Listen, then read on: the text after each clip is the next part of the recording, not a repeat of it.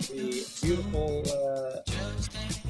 track playing behind us is called Necessary Evil by Unknown Mortal Orchestra. Tyler, you got to tweet the songs out. Trust me, I mean, you've got a great collection. Okay, so I'm going to tweet it out right now. Great. Unknown. I'm sheltered. I've not heard this song before in my life, but it's nice. The same with Krungbing. It's also new for me, and I love the music. Yeah, Krungbing is fantastic. Oh, this is Krungbing? Seems like we just need to microdose this song, though. Did too much at once. Yeah. I'm not dancing in my living room right now, FYI. There it is. So I'm tweeting out this one from the Tech News. Tyler, just your voice is slightly softer. Okay, hang on. Than normal. Wow, he's deep pubescing. He's losing his man voice. I'm getting younger, and that's part of one of the benefits of joining the Tech News Club, as Monica well knows. Just have a look at Monica's photo, and you can see for yourself the benefits of joining the Tech News Club. Not only will you get smarter and healthier and happier, more successful, if you really stick with it, you will start de-aging. And that is free of charge. It's just part of the membership of joining Tech News Club. And you can join today for absolutely free. You just click on the title of the room where you will see the Tech News Club page, and you will see all of the upcoming Tech News events. So we have Tech News Around the World, which we are going to do that for the next couple hours, actually 2.5 hours to be exact. And then we will join Ben and Donna and friends over at the Wednesday Blockchain News, headlines from around the world. Then we join again tomorrow for Tech News Around the World in the other time zone for the morning EU session. And then it goes into the Thursday AI news. And then Michelle and friends do the job referral interview tips and ask me anything for the big tech companies, Facebook, Amazon, Netflix, Google, Apple, where team members from those companies help answer questions to people who are interested in working at said big tech companies who are hiring like crazy, I hear.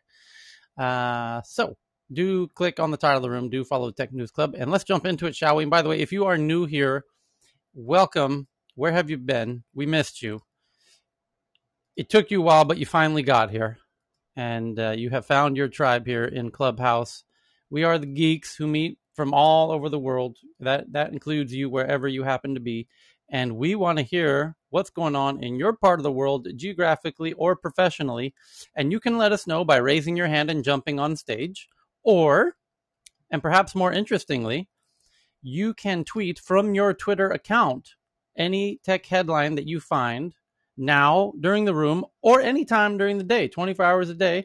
Simply include our Twitter account as part of your tweet, which is very simply TNATW, which if you're one of those really smart cookies, you notice those are the first letters of Tech News Around the World. And that's truly remarkable. We're still trying to figure out how that happened. But if you look at the title of the room, TNATW are the first letters of Tech News Around the World. That is also, miraculously, the Twitter account, TNATW.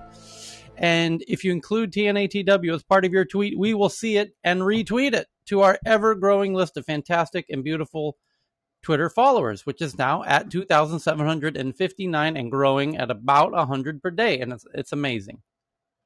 I've actually quit smoking because Tech News is my new addiction. There you go. I'm actually 74 years old. Oh. It is reversing my age. I look awesome. I think people lie about their age in the wrong direction, because why would you lie about being younger? If you lie about being older, you look awesome. Free compliments. That's just how it works here. We've truly stumbled on the fountain of youth. And let's jump into some of this youth-causing tech headlines. People are sending them in fast and furious on Twitter. I'm retweeting them. Let's see who's first. Here's Ranjit from India, who likes to participate from the audience. We love you, Ranjit. I hope Stockholm's beautiful summer is treating you well. I just retweeted it from the Tech News Twitter account. You can see my retweet of Ranjit It's got one retweet already. I'll bet you'll have 5 more by the time I finish reading the headline. Apple reportedly explored setting up primary care clinics. Oh shit, y'all. It is getting real. Check this out. This is here. We've been rumoring about this. If you've been following us for the past few weeks, you know big tech is aiming its big guns and its big money at big health. And it's coming with guns blazing. And this is no joke, everybody. It's time to wake up and get serious about this. Let me read you this article. Apple reportedly explored setting up primary care clinics. Apple, with Apple Watch relaying health data to Apple doctors. Why is that interesting? Here's why that's interesting, and I'm glad you asked. Does somebody want to break this down, or do you want me to just jump in head first here? Because I'm likely to blow it. I'm liable to blow a fucking gasket if you get me going. Go for it. You just slow blow it. More aerodynamic. Just go for it. What are you waiting for? I'll put your gasket Somebody back push together it. again. Somebody push it. He's got to jump in. Put those aerodynamics to good use, man. What is going on? Chris was starting a chant. Blow it, blow it. You've lost all that hair for a reason. Okay, here we go. Oh, just do it, man. Here we go. Grab a chair, everybody. Sit down. Uncle Tyler's about to blow a gasket. These big tech companies. Here's what's going on, everybody, and they're doing it in plain sight. Here's what's happening.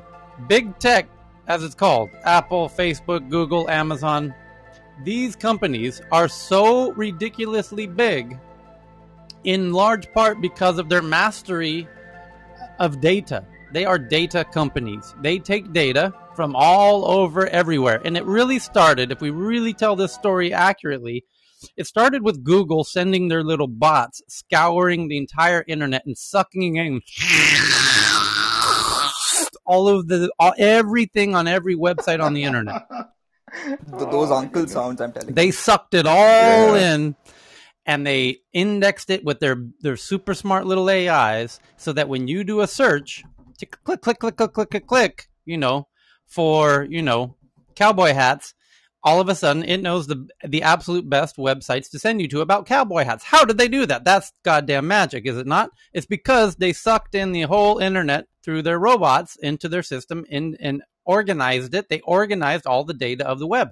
By the way, that was secretly, it's a very well-known secret to anyone who ever worked at Google, or anyone who ever had a friend who worked at Google. Their secret ambition, stated mission, was to organize the world's information. That is the stated, it's like written in big gold italicized 8,000 point font, inside the Google campus. Organize the world's information. That is their stated purpose. That's their mission, to organize the world's information. And now you understand they are a data company.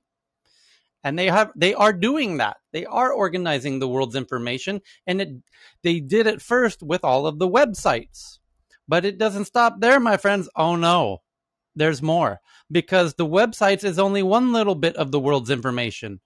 Every heartbeat you have, every time you use the toilet, that's information too. And they want to organize your toilet usage. Wow. I'm scared, Uncle Tyler. Hold on. I told you to grab a chair, Michael. Now, hold on. So, y'all, look at here, y'all. So, Apple Health is an app, and they have a watch, and that watch continues to get better and better and better. And the phone that you have in your pocket has a microphone and a camera, and those microphones and cameras get better and better and better. And you cannot imagine the wild and crazy shit they are able to do with the camera on your phone, which, by the way, is getting better every time. And now that the camera is getting better, guess what it can tell from your beautiful face? It can tell by looking into your eye, and we know this.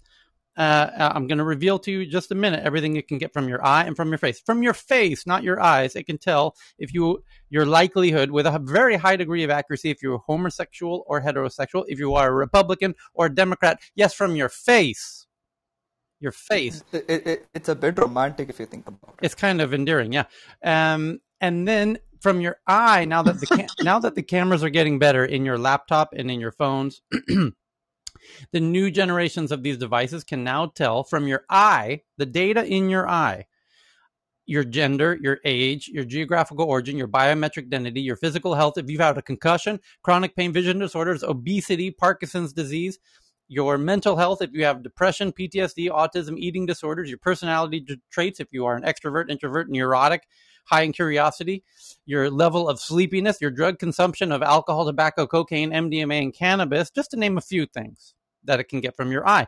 With the microphone, it can tell if you're depressed. Say again, They can also tell if you're depressed. Yes. Well, that's from your voice. The depression comes from the microphone. It can hear in your voice if you're depressed, or even early indicators of Parkinson's disease. And if it listens to your toilet flushes, you all thought I was joking about the toilet flushes. They can tell by a very unique signature time print, chronological kind of temporal print of your toilet flushing behavior if you might have early on stage of diabetes, because the early stages of diabetes causes urination, frequent urination at night in a very particular way that they can detect. So that's just to give you a little taste of what it can do from the camera and microphone. And I didn't even get started with the Apple Watch, because, by the way, the new versions of the Apple Watch are going to have a blood sugar monitor, what's called a glucometer,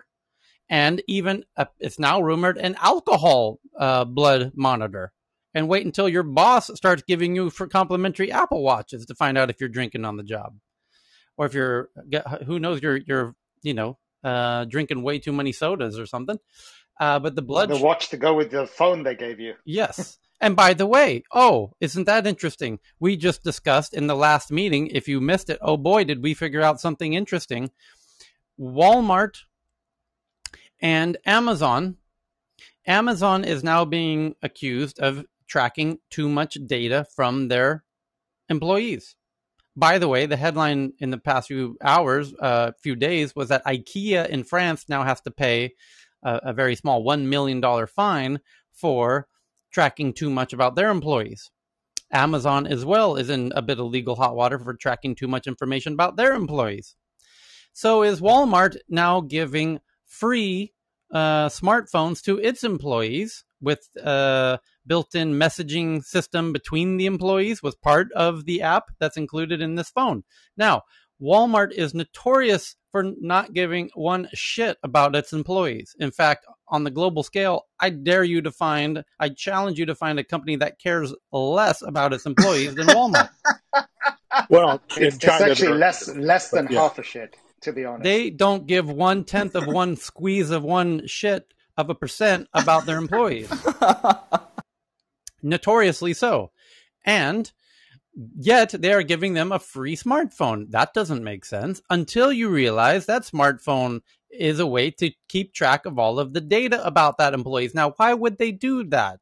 And why would that phone have a messaging app between the employees? Well, I'm glad you asked, my friend, because Walmart and Amazon, besides being the two most known for tracking their customers, are also the most concerned about their employees unionizing.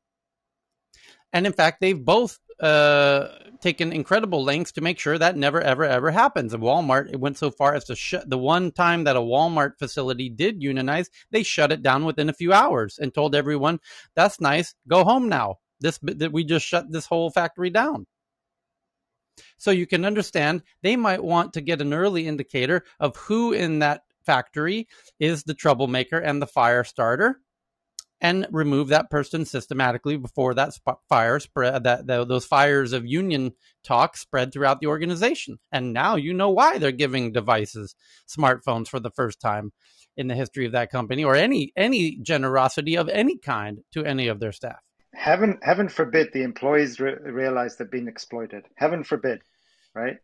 So how can we let that happen? They are not here, so that's not the problem. Yeah, but let's get back to the headline. Apple now reportedly setting up primary care clinics with Apple Watch relaying health data to Apple doctors. That is huge news here. But again, here's why. Heyman? They shelved it though, right? And I think I'm going to get Greg's voice into me, because I think they are really losing it, because they're listening too much right now to market research and employees, and they screwed it. up there. Yep. And by the way, Heyman, do you want to work at a Genius Bar? Is that one of your career ambitions? Oh, no. I never visit the Genius Bars. I just speak very carefully and easily to the Genius Bars. You're going to be working at the Genius Bar as we get medical advice. It's going to be you behind the counter. Oh yeah, I would love to take over Apple's health and push it through, because they have the potential. Yeah, but back to the headline. And by the way, Rengen's article is already up to 9 retweets and 10 likes. And the point is that it's been now discovered in the past few days, really weeks, but particularly in the last few days, we've seen multiple headlines that Amazon is going headfirst into health in a very big way, because they have millions of employees, by the way, in all of the factories that they have. And they're providing those employees and their housemates, anyone who lives with them, an app where they can do telemedicine mental health calls with mental health professionals. And boy, I wonder what kind of conversations they're listening to between their disgruntled, mentally challenged team members, and what they're saying to those mental health professionals that they keep, of course, within their circles and not out into, the private markets of mental health professionals who are not under Amazon's umbrella. Very clever move there, Amazon. I see what you're doing. And it's also very interesting that Google has expressed, and we've seen multiple headlines in the past few days, that Google's going big into health. And now we see this headline from Rengen that Apple reportedly explored setting up primary care clinics with Apple Watch relaying health data to Apple doctors. And why that's so interesting, as I said, not only do they got the cameras and the microphones and the Apple Watch, and everything that you're doing and saying, that data can now be used in an incredibly powerful way that traditional health providers don't have. And it's fundamental to understand that these big tech companies are data companies, and they use data in ways that would blow your mind. And they've dominated the media space. They've taken over the kind of music, which is, they all attacked music very early. Now you've got Google Music and Apple Music, and they dominate those spaces. And then they went into Apple TV and YouTube. Google took over YouTube. Apple's got Apple TV. So anything to do with music or video, they really took that. They made Hollywood look like a little BIT, what. They showed Hollywood what's up. So, Tyler, a related headline is, what data about you can the government get from big tech? Yes. So this is reported in the New York Times. Hold that thought. We'll go to that in a second. Just to finish the point, and that's a great follow-up point, is the big tech companies, now that they've made Hollywood look like a silly little kid, and then they took over the blogs and everything. They've kind of captured the media. And now they have their guns set on the medical industry, because clearly the medical industry in America particularly is an absolute mess. That's an open secret. And these guys, and by the way, what was Google's stated mission? To organize the world's information. And health is a whole lot of information that needs a lot of organizing. And they're going to jump in there, and the three of them are going to bring their AIs, their artificial intelligence, and their mastery of data, and come in and compete with the health industry. It will be a very unfair fight, right? And they also have aspirations to get into the education space.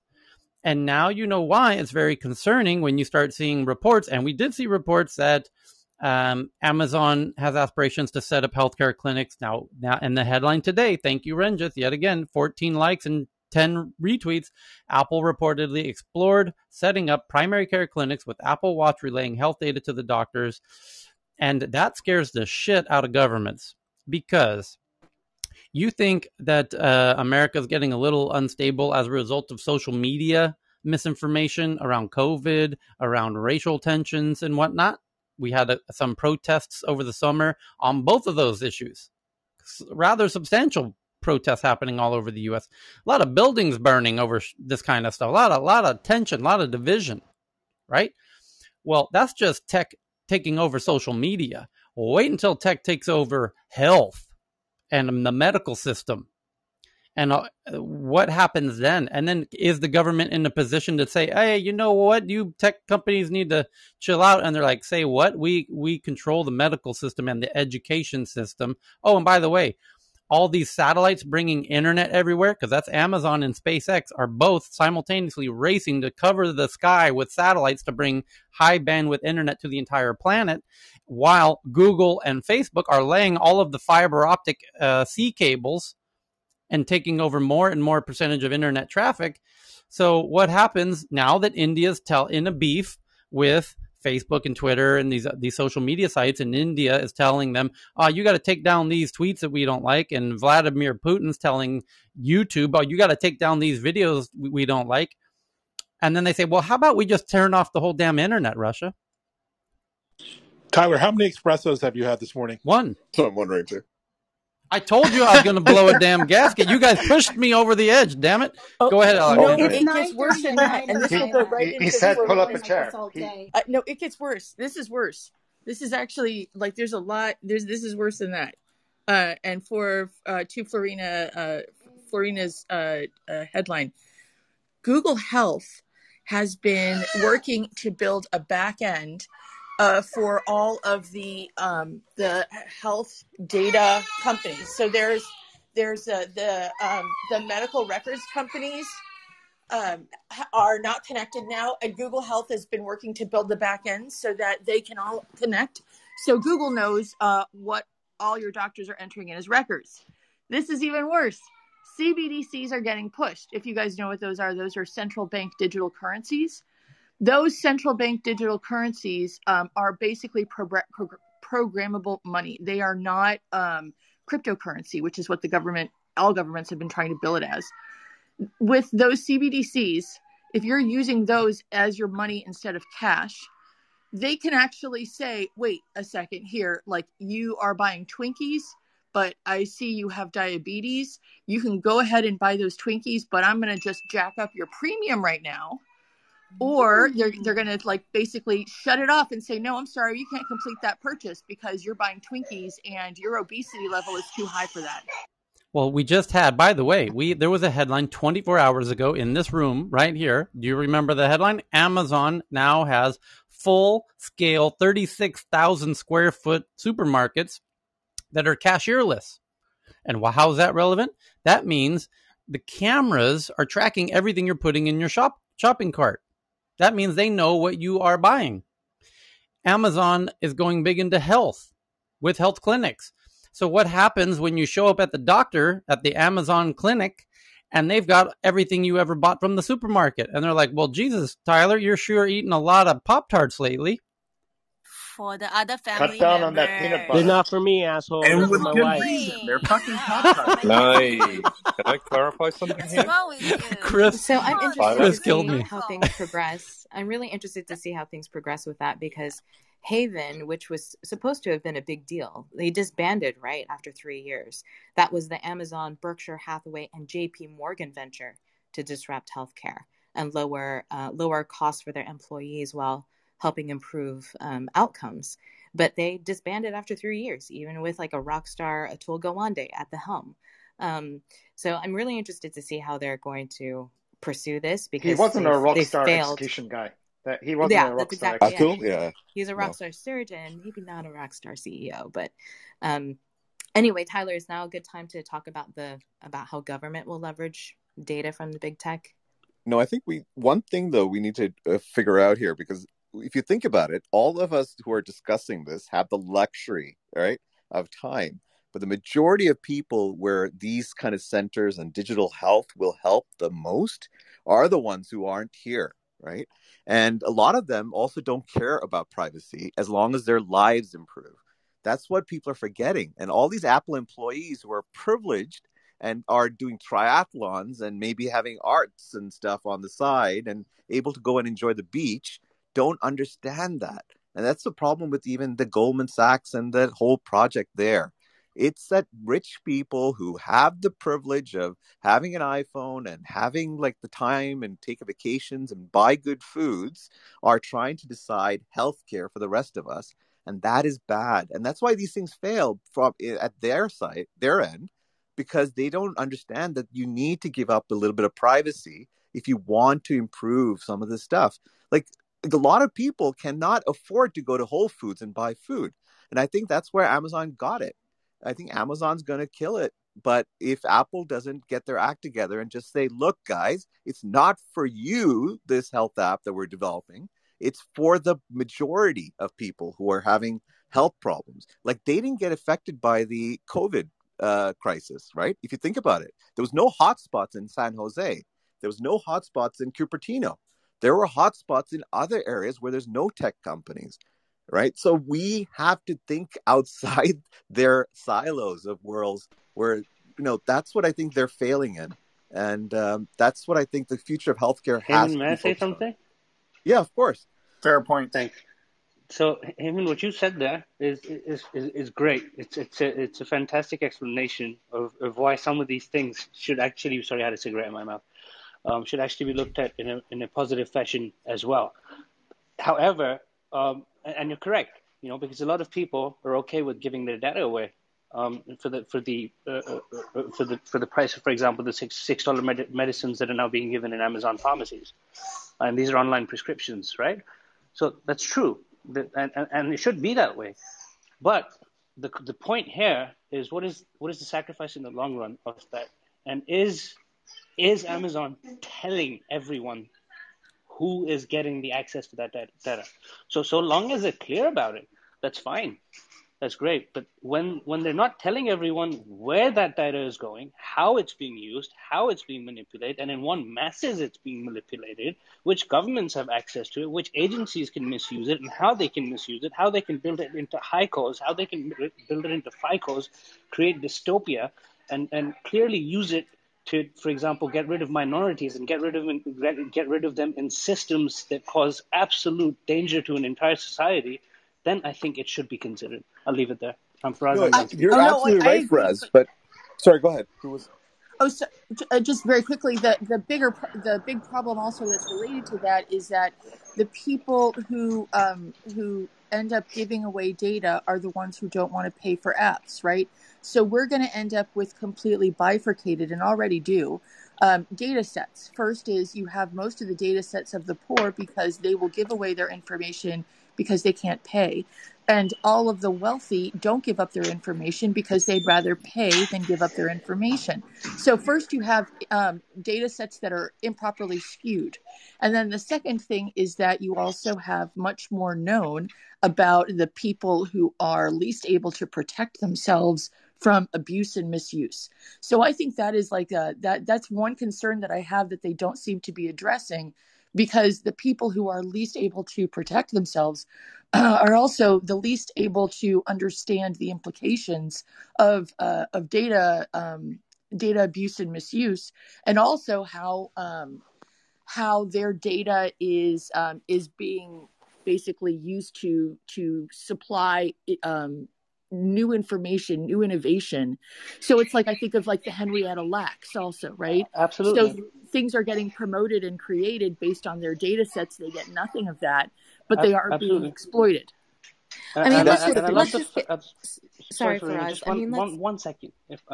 Alexandra, I love the fact that you're saying that, because I'm familiar with your story and how you've combined, and you're someone that we should actually, talk to more frequently, because you come from a world that is clearly, it has shifted. I mean, I came from investment banking, not believing in Bitcoin and crypto, etc. You've combined the world of having worked with government agencies, etc., and now being able to understand the world of crypto and come towards this side, and just being able to explain that entire situation and why you've done that. It's fantastic. I mean, I completely understand where you're coming from on that. Completely agree, 100%, Alexandra. Sorry, Farina, I interrupted. So, I mean, let's just get real. The big carrot that Amazon and Apple and big tech companies dangle, especially in front of the wealthy or the privileged, is convenience. I just came from Seattle, where I experienced the Amazon store, the Amazon brick and mortar bookstore, and it was extremely convenient. The user experience was phenomenal. And unfortunately, for the wealthy and the privileged who are not very well educated on privacy, and what big tech companies do with that data precisely, they just defer their decision making to big tech. They would rather have the convenience of just zipping through a store and being told what they should and shouldn't do in terms of their health. So that's another problem, I think. But the gap there is real education around how that data can be exploited. Florina, that experience that you had is celebrated by consultants, gurus, everyone is customer-centric innovation. Like, how wonderful are these guys doing that, right? And from a customer's perspective, yes, it's convenient, but there's underlying dark force that's underneath it, right? Which is not transparent to everyone. So, perfect point. That's exactly what's going on. And also, Cal, this is not something new, right? It's like this has been going on for so long. Everything from the points cards to previous like Nielsen rating. I mean, all this stuff, there has been collection, but now it's all hyper speed, right? Everything, every click, every eyesight, everything is being collected at a fast rate. But I think this is where the governments they failed because they are being lobbied not only by these big techs, but they're not looking out for the people. I think if we put in some basic rules where there's some tort laws allowed, then I think we could keep this under a bit going over too much and basically overriding people's privacies. Yeah, and to Heyman's point, I mean, both in Seattle and in DC, complete opposite sides of the country and very culturally almost diametrically opposed. The people, the most educated people I talk to believe that what we have in the US is not a democracy, but an oligarchy. And, if you look at the data, it kind of looks like that. So, Tyler, if it's cool, I'm going to share some of the stats the New York Times and other news outlets have reported that Apple said in the first half of 2020, which is the latest period available, it received more than 5,850 requests from U.S. authorities for data related to 18,600 accounts. It turned over basic data in 43% of those requests and actual content data, such as emails or photos, in 44% of requests. Microsoft said it received 5,500 requests from U.S. law enforcement over the same period, covering 17,700 accounts. And it turned over basic data to 54% of requests and content to 15% of requests. Google received 39,500 requests in the U.S. over that same period, covering nearly 84,700 accounts. It turned over some data in 83% of the cases. Google didn't break down the percentage of requests in which it turned over basic data versus content, but it said that 39% of the requests were subpoenas, while half were search warrants. Facebook, same thing, over 61,000 requests over the period, covering 106,100 accounts. It turned over data to 88% of the requests. So this is not very transparent, right? Like these are the first time that I've had visibility into this kind of data, but both government and the big tech companies are not transparent, and this is a huge problem in my perspective, and I'm sure everyone else here. So those percentages are insane. Yeah, another interesting point. And in the UK, the NHS is selling your data, right, to Palantir. They were going to Palantir and stuff. So to basically they were saying that to help patients, of course it is, but also you're talking about Palantir here. So that's a risk there itself. Yeah, that's another big. Actually, that's a data company. I mean, also Palantir. This is Matt. Palantir just got SPAC'd with Babylon, the UK-based AI company. So that is a lot of health data pipes into a data company. This is Heyman. That's an actual brilliant contribution to this conversation, because the NHS. But I wasn't brilliant before, huh? Just kidding. I said I wasn't brilliant before. No. Congratulations for finally saying something useful here. Heyman from Toronto. But it's a brilliant input, actually, as Heyman's known to do, because NHS, the National Health Service in the UK, is not a data company, and they don't know how to manage all of that crazy data that they have. Palantir is arguably even equal, if not better, than the big tech companies at managing data. It's what they specialize in. That's their mantra. We know how to process big data better than anybody. And so it's not a coincidence then, is it, that the NHS brought in Palantir to help them process all of that data? especially during the time and it's of not COVID. just NHS. Yeah, and they're using NHS as basically a leverage to get into other markets. And their argument is that the pandemic has caused major problems to our healthcare, which is true, very true. And we are here to help you resolve that. And they're moving into Canada for that reason. But Canada's considering it. But interesting that NHS had the wherewithal to realize, hey, we need somebody who knows how to process all this data. And that gives you an indication of the situation at hand. These big medical systems are unequipped, incapable of doing what these big data processors can do. And it gives the big data processors an unfair advantage. And that's why the UK citizens were like, oh, shit, Palantir's getting up in our data now? Oh, shit. Which is the correct response. Because guess what? Apple, Amazon, Google are essentially the same thing, but they're going to come in and do it even in an even bigger, more overt way. By the way, let me give you an example to Ranjit's credit yet again. Apple has FaceTime on your phone, does it not? You've used it, this little app called FaceTime. You call with your friends, right? It also has they demonstrated in their big Apple keynote event that we all sat here and watched together on the live stream, this clinic information of all the clinics. They've also got your health information of your heartbeat and everything they collect through your sensors and your period that you're having and everything that you put into there, they've got. And they've got the payment, Apple Pay. So if they've got FaceTime and the clinic information and your information and the payment system, is that not telemedicine right there? What else is telemedicine other than FaceTime and the payment and the clinic and the patient information? They've got their own telemedicine system if they could turn that on. And sensors like in your Apple Watch. Right. So it's they could go into this incredibly quickly because all of the pieces are already there. They just need to snap them together, and they're all sitting right next to each other. So it's super interesting. And again, thank you to Ranjit for kicking us off with our first headline. And just to remind everybody, I have a question here, Tyler. If you can, you can hold on to that question for one while I finish my sentence. So the all of the headlines, like Ranjit's, and I should look to see how many retweets he's up to now. What are we up to, Ranjit? Up to 11 retweets and 15 likes. Well done. That we retweet out all of these every topic that we talk about here on stage. We share from the Twitter account at TNATW, which again is mysteriously the first letters of tech news around the world. It's quite mysterious. If you can figure out how that happened, please message us and let us know. We're trying to figure it out ourselves.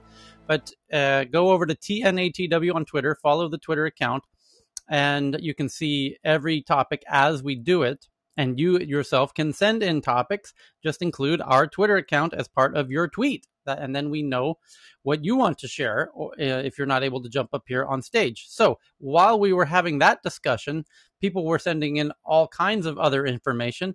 For example, that the UK watchdog is looking into Apple and Google's dominance of mail phone systems. That was the headline today from Reuters.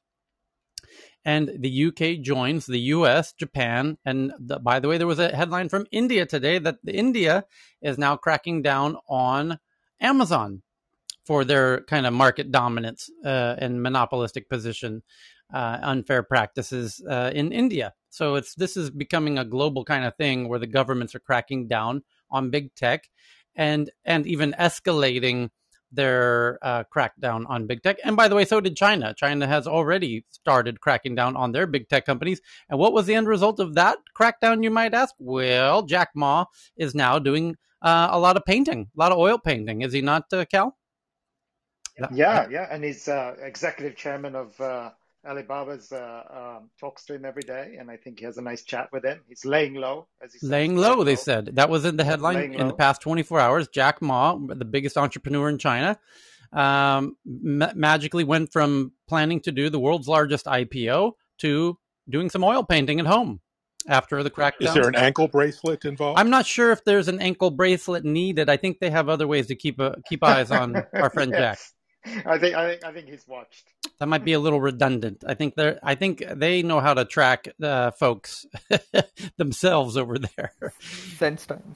Yeah, but it's a really interesting global development. All the governments seem to really understand that it's big tech could eventually, after they take over med tech and health tech and ed tech, they might come for a political tech, and that's when they get together and buy a large part of North America, South America, who knows where, or Mars. Maybe they're going to buy Mars. Yeah, we've Bitcoin. Yes, could they buy Mars? Who would they be buying it from exactly? That's the interesting question. So-called GovTechs. No, but they will the control it Martians themselves. They'll buy it from the Martians. Yes, and I'll give them a good deal if they want to buy Mars. By the way, another perhaps relevant headline, and thank you to there was multiple people who sent this one in from Bloomberg. A really interesting article that I'm tweeting now from the Tech News Twitter account, and you can see this device for yourself. It's a mental health tech physical piece of hardware, and the headline is, can this $110 million helmet unlock the secrets of the mind? Brian Johnson, who made a fortune in online payment processing, aka data data, this data dude, sweet data, that sweet data, online payment processing, has spent a lot of time building hardware meant to radically expand science's understanding of the brain's aging and effects on the body. And there you go, another data geek getting in on the health data craze, because that you think financial data is valuable? Wait till you start sucking on that beautiful, sweet health data. Over the next few weeks, a company called Kernel, that was so cringy, will begin.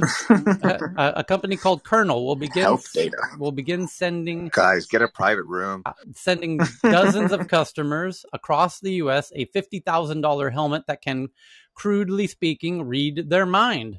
Weighing a couple of pounds each, the helmets contain a nest of sensors and other electronics that measure and analyze a brain's electronic impulses and blood flow at the speed of thought, providing a window into how the organ responds to the world. The basic technology has been around for years, but it's usually found in room-sized machines that can cost millions of dollars and require patients to sit still in the clinical setting. The promise...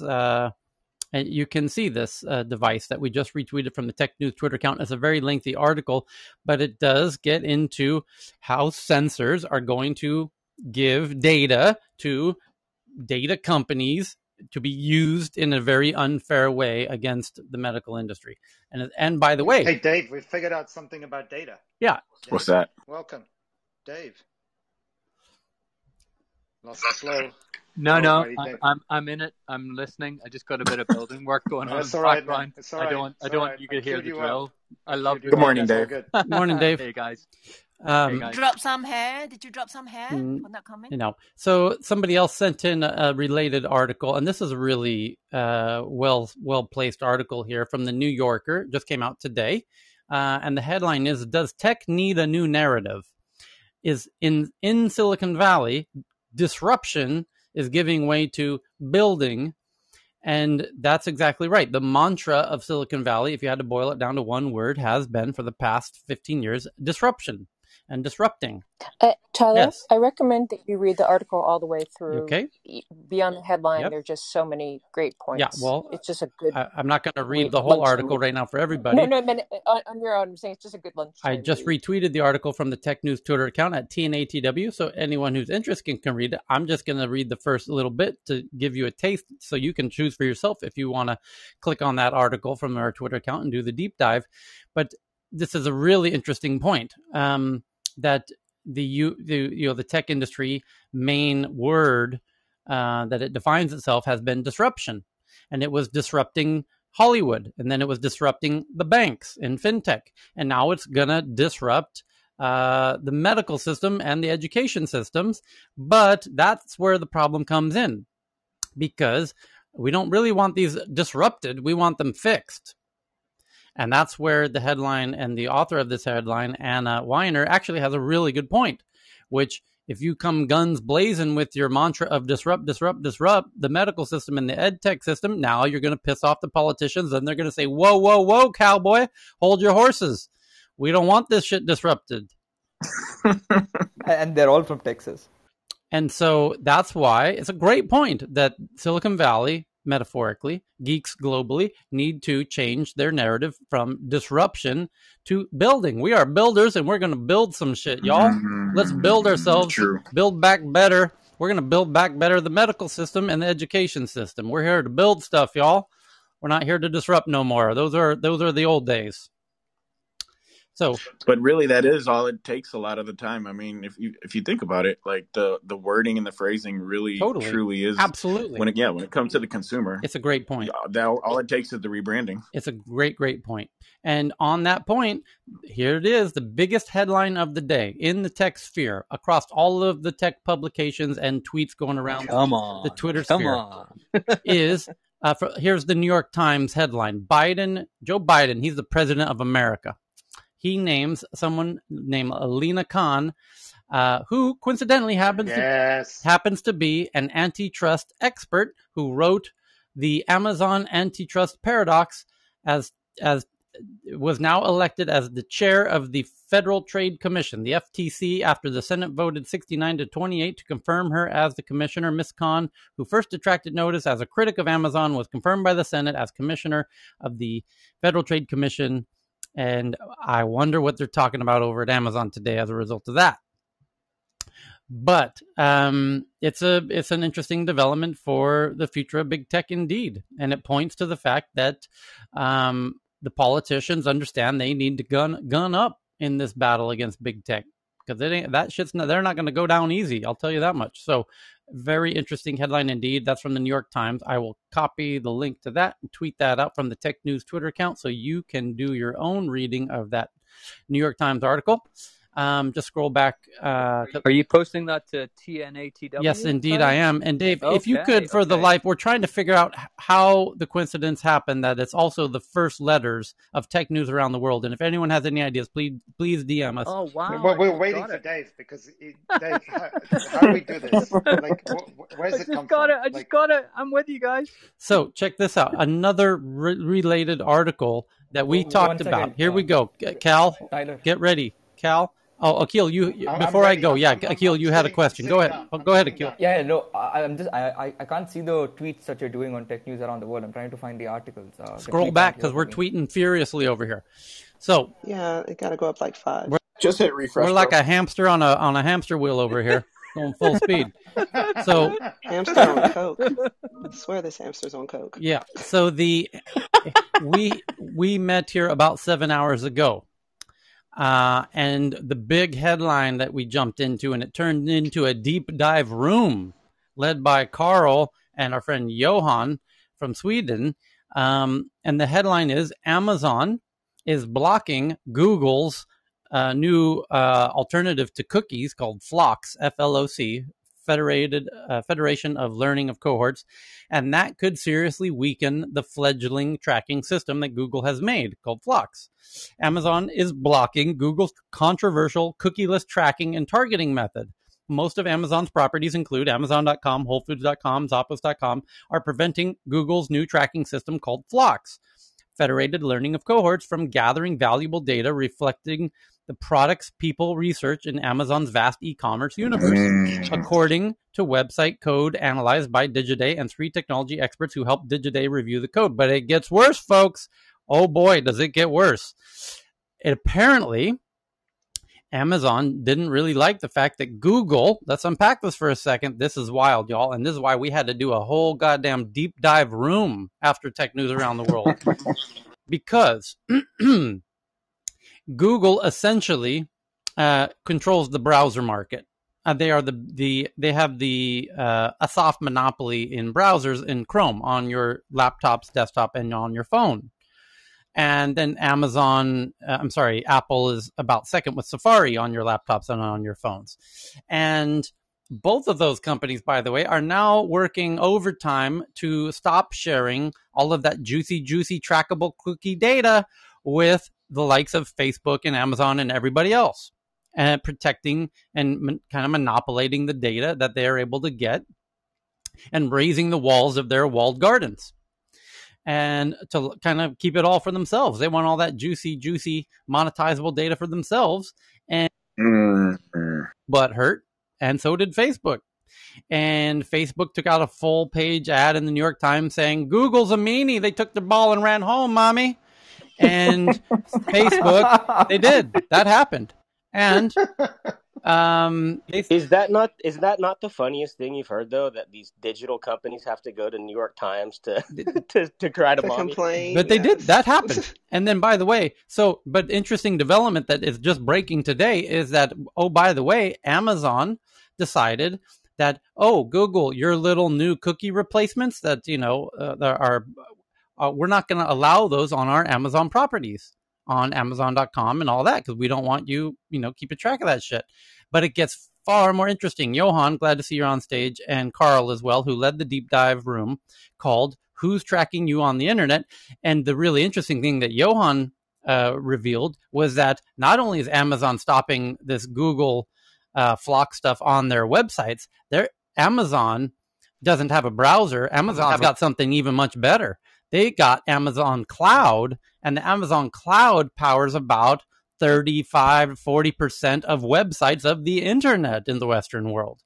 And Amazon, what's called AWS, Amazon Web Services, so all the websites, again, 30-40% of the internet on Amazon's cloud also will not cooperate with Google's new FLOC system. Johan, take it away. Yeah, and what we also found, and I think it was you that brought it up, that actually WordPress, which holds about 40% of all the content on the websites or on the internet, also blocks flocks.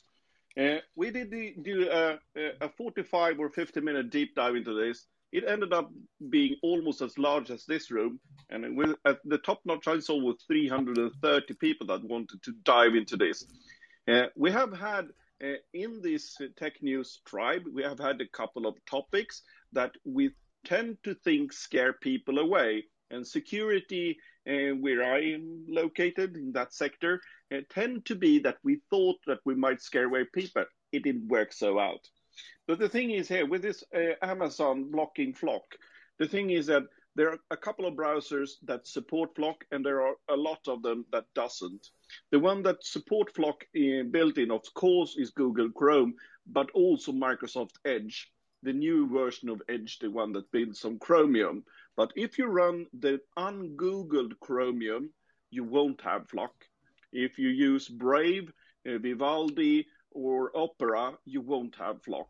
This is a battle that will go on for quite a while, and they will try to circumvent each other. So let's the dance begin. Johan, done speaking. Thank you, Johan. And indeed, we should do a tech security tech news weekly roundup, because this shit's getting a little crazy. And it'll help everyone keep up to date on this. I'm going to just plow through a whole bunch of headlines and then turn it over to the stage. So if anyone's got stuff to share that I don't cover. The Tiger King. Did you all watch the Tiger King series on Netflix? If you didn't, you should. Of course. It's hysterically Sadly, funny. Absolutely. Be careful. It's highly addicting. I mean, it's the crack cocaine of content on Netflix. So there's 2 more projects on it coming out. Yeah. So here's the headline. The Tiger King star, Joe Exotic, is now in jail. As you know, if you get to, by the way, I just ruined the whole end of the series for you. He goes to jail. And now that he's in jail, sorry for the spoiler, but now that he's in jail, he's making some serious coin, y'all. And I mean Bitcoin, because he is printing NFTs from his jail cell and selling those NFTs, auctioning off NFTs and making some serious Bitcoin from behind bars. And what a really interesting development and clever way to monetize your jail time. I just let's retweet this one out for everybody. Thank you. Wait, isn't he making ETH or something like that? Yeah, you would. NFTs are printed on Ethereum, and Alexandra is dotting the I's and crossing the T's and being technically correct. Those Ethereums are done NFT license. Yeah, on ETH. The SEC. He should be making license plates. Right. So I'm very excited to see Nicolas Cage's interpretation of Joe Exotic. By the way, yeah, that's going to be crazy.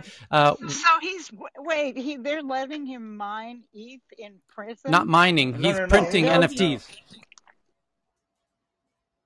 Oh, okay. In replacement of the license plates, Dr. I cannot believe though that you can. I thought that the computer privileges were restricted. Like you could sell, or you could like. Type of oh, you if you're a nice person, they give you time to learn a new language or something. But I love how they. I love how they think. That's serious power usage to try and mint, and he's got to go upload his digital data, go to a minting system and a platform, and I mean, isn't there? I don't know. In my head, all of my jail knowledge is from TV, so I imagine there's a line of people behind one computer. So I don't know. I can tell you about this because I do the camera systems. So what happens is they only get. Let her do it. Something to say here. One second, Elle. Go ahead. Thank you. Because I actually do the camera system. So what happens is it depends on the type of prison you go to, because there's federal and then there's the actual general ones too, the penitentiaries, which aren't federally run. It depends on what type. It depends on what type of crime you committed for you to get X amount of access to those computers. And you have to think too, they're all, they're not paying any utilities. The utilities comes from the taxpayer. So essentially the taxpayers is the one having to deal with the energy absorption and whatnot. So as long as he's a good inmate, we'll say, he can keep printing. And also too, he probably is, giving some people money on the side just to have that type of level of access. Because remember, you got to keep it continually running in order to do some of that stuff. So that's what generally happens. There's different type of prisons. So, some of them have TV, some of them have cable, especially if you're doing Fed time where you have to do all of it. You live pretty comfortably. I forgot what the name of it. I think it's called Club Fed. Thank you. Club Fed. Yes. So, yeah, they live comfortably in the prison here in the U.S. Not like in Russia. All right. That's it. Thank you. It's worth saying quickly that he doesn't necessarily have to be doing this himself. The nature of NFTs is that he's basically pinning his mark, his identity against these NFTs and saying, yes, these are mine, these are me, these are genuine, these are worth something.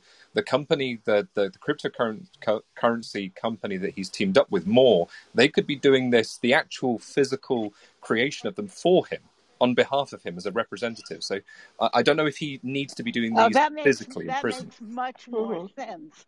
Because he still has access, though. Yeah, I don't want y'all to think these prisoners here in the U.S. Can't hit the nail in the head. Yeah, it's not like on TV. A lot of them live very, very well. I've seen the prisons. They live very well. That's not the case for a lot of them, though. No, I mean, the creator.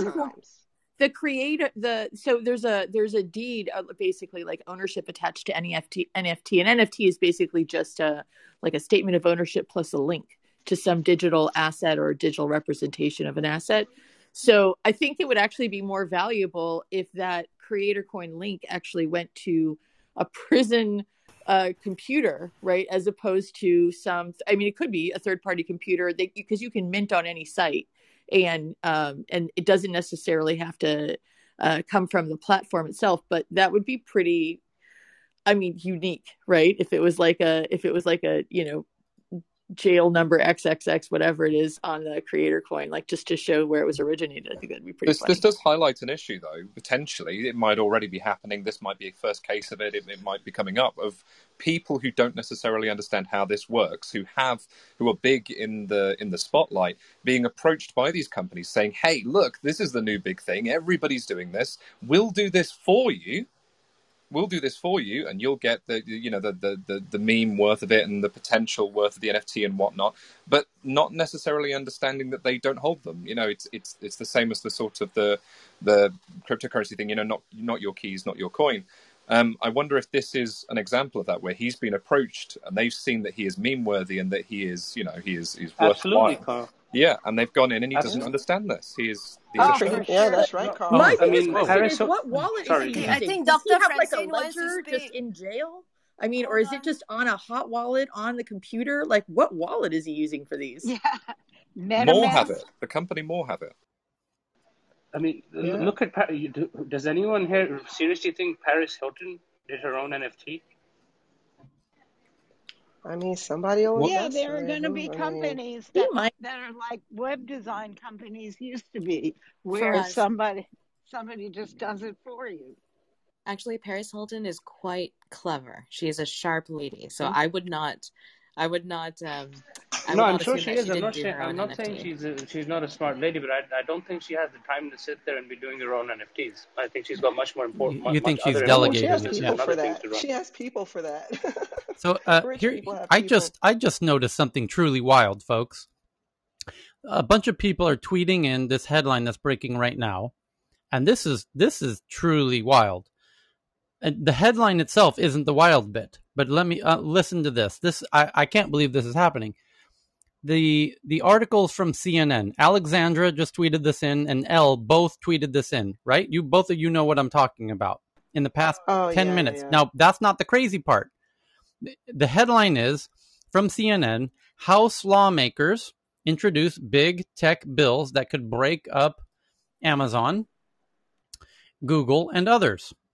Again, the CNN article. CNN, huge outlet, not some far left. Well, some say it's far left. It's not far right. It's not tin hat conspiracy theory, crazy kooky shit. It's super. It's not far. It's not even far left. Right. So, but hear me out. That's not the interesting part. So they tweeted it to me, both the people on stage, Alexandra and Elle. What's interesting is Twitter is hiding the link saying the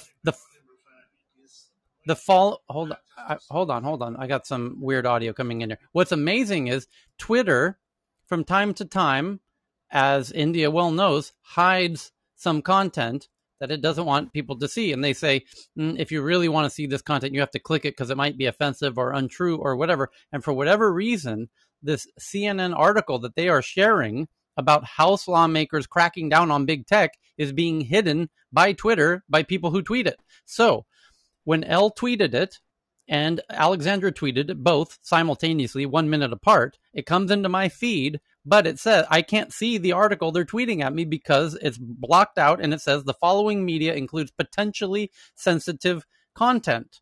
I have to click an extra button to say, okay, I'm an adult, I can watch this content. Why is Twitter hiding this article from CNN about House lawmakers cracking down on big tech? That's not even just CNN. It's in the New York Times. Yes, everywhere. It's a huge story. Wait, 1 second. Can you retweet it? I was going to directly DM it to you, but I knew you don't check your messages like that. But yeah, I talked about it yesterday in the Facebook room when somebody had a Facebook room when they were talking about the audio. But yeah, it was reported yesterday. I'm going to retweet Alexandra's right now from the Tech News Twitter account. I'm curious if you go to the Tech News Twitter account, if it shows up visible, normal, like a normal tweet, or if it's we'll check. If it's hidden, yeah, we'll check. And it says, I'm there now. So for me, it looks like you could see it. Yeah, you can see it for me too. Okay, I just tweeted it out. I can see it from Sweden. Okay, now I can see it. Okay. Yeah. Oftentimes, that's in your Twitter settings. There are some things that you might set for your Tyler, own protection. Mine says this tweet might include sensitive content. Change settings. There you go. That's what I saw when why would they do that to a CNN article? That's really weird. Well, Tyler, let's try control. Lakeisha, can you see it? You're in Thailand as well. Exactly. I was just thinking it might be so base you location. must have the kitty control on, Tyler. Yeah, Tyler. That's really weird. I can't see it, and I'm sitting in DC. I'm in India and I can see it. Interesting. Yeah, I'm in Canada. I can see it. It I must can be see it in because the Jeff UK. Bezos is naked. But even if we do have the controls up, what's objection of why can't a 5-year-old read this article? Like that's objectionable about this it? brings up the issue with anything where you have some kind of policy and you have the person who's implementing or enforcing policy that has discretion, right? I mean, this is the issue with Twitter. This is the issue with law enforcement. The people on the ground have the ability to make the call, and it affects the rest of us. And so, like, this is the other big case for why AI really needs to be brought in, right? Is that AI would make the decision and know that this isn't kiddie porn or something. This is just an article. But someone in California, I can see it. Someone higher up had to, or someone in between you and the higher ups had to make this decision, and it's now impacting, the appearance of the company, right? And I think this is what really is going to drive the decentralization of all these services. Yep. It's quite concerning, and you can see how we're kind of in a tizzy, and this is why, people in India, when they were tweeting about, resign Modi on either Facebook or Twitter, or in Palestine, when they're tweeting free Palestine and things start getting blocked, people get very antsy very quickly about content being hidden. Well, the worst thing is I have a theory regarding just this page from the CNN edition. The thing is that if you scroll down, you will find nudity to some extent. There's a lot of articles if you scroll down. So it might not be that it is the article we link to. It might be that the information on the page actually have PG-18 on them lower down, because there are Kardashians doing things in clips there. Johan, I have different articles suggested for me when I scroll down. Yeah, that right there. This is the whole problem. We don't have transparency into the rules. I mean, that's the issue. But and you know, but Evan, Evan, you know social media though. I mean, you agree? Do you not that they're not in a position to ever let us really look into the box of the algorithm? And by the way, it would be too complex. We don't know. Right. We know nothing. Instagram came out with a description of their algorithm and how it works that was more confusing than anything I would have imagined with hundreds of different inputs. No, they said Evan, they said thousands. They claimed they had thousands of inputs. So imagine how many Twitter has. You know? Yeah. So isn't this interesting? Because this means now that your targeted ad network can affect your access to stories because of what's embedded in the news article. Yeah. So check this out. Carl just sent in an update on the Tiger King. There's an article from TMZ in the U.S., which is for those who, does everyone know what TMZ is outside of the U.S.? No? TMZ. I grew up on it. TMZ covers everything that's coming out of Hollywood, essentially pop. You know, all of it's basically paparazzi and just gossip stories. They've got hidden, they've got behind the scenes shit. Anytime a celebrity is going in or out of a restaurant, they're there with a microphone straight up their face, you know, being like asking the tough questions.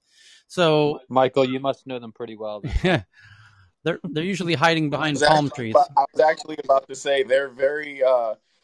Tyler uses the word celebrity very loosely. I've been on TMZ 3 times, and I'm a D-lister. So yeah. So Carl just tweeted out an article from TMZ. I just retweeted it from the Tech News Twitter account at TNATW, and it says that Joe Exotic, the star of the Tiger King, is launching his own cannabis line straight out of prison. The same day. He's busy, man. I was just about to ask whether he can leverage on NFT to sell drugs. So he's been busy there behind bars. I guess he's on good behavior. I'm really curious to see what runs in the guy's head. Nothing. You know that Carol Baskin is on. Yeah, Carol Baskin's on. Yes, she is. He's she like follows Donald me. Trump. He's just like Donald Trump. So he's a brand, and he sells the license to his brand. Right, he's a brander.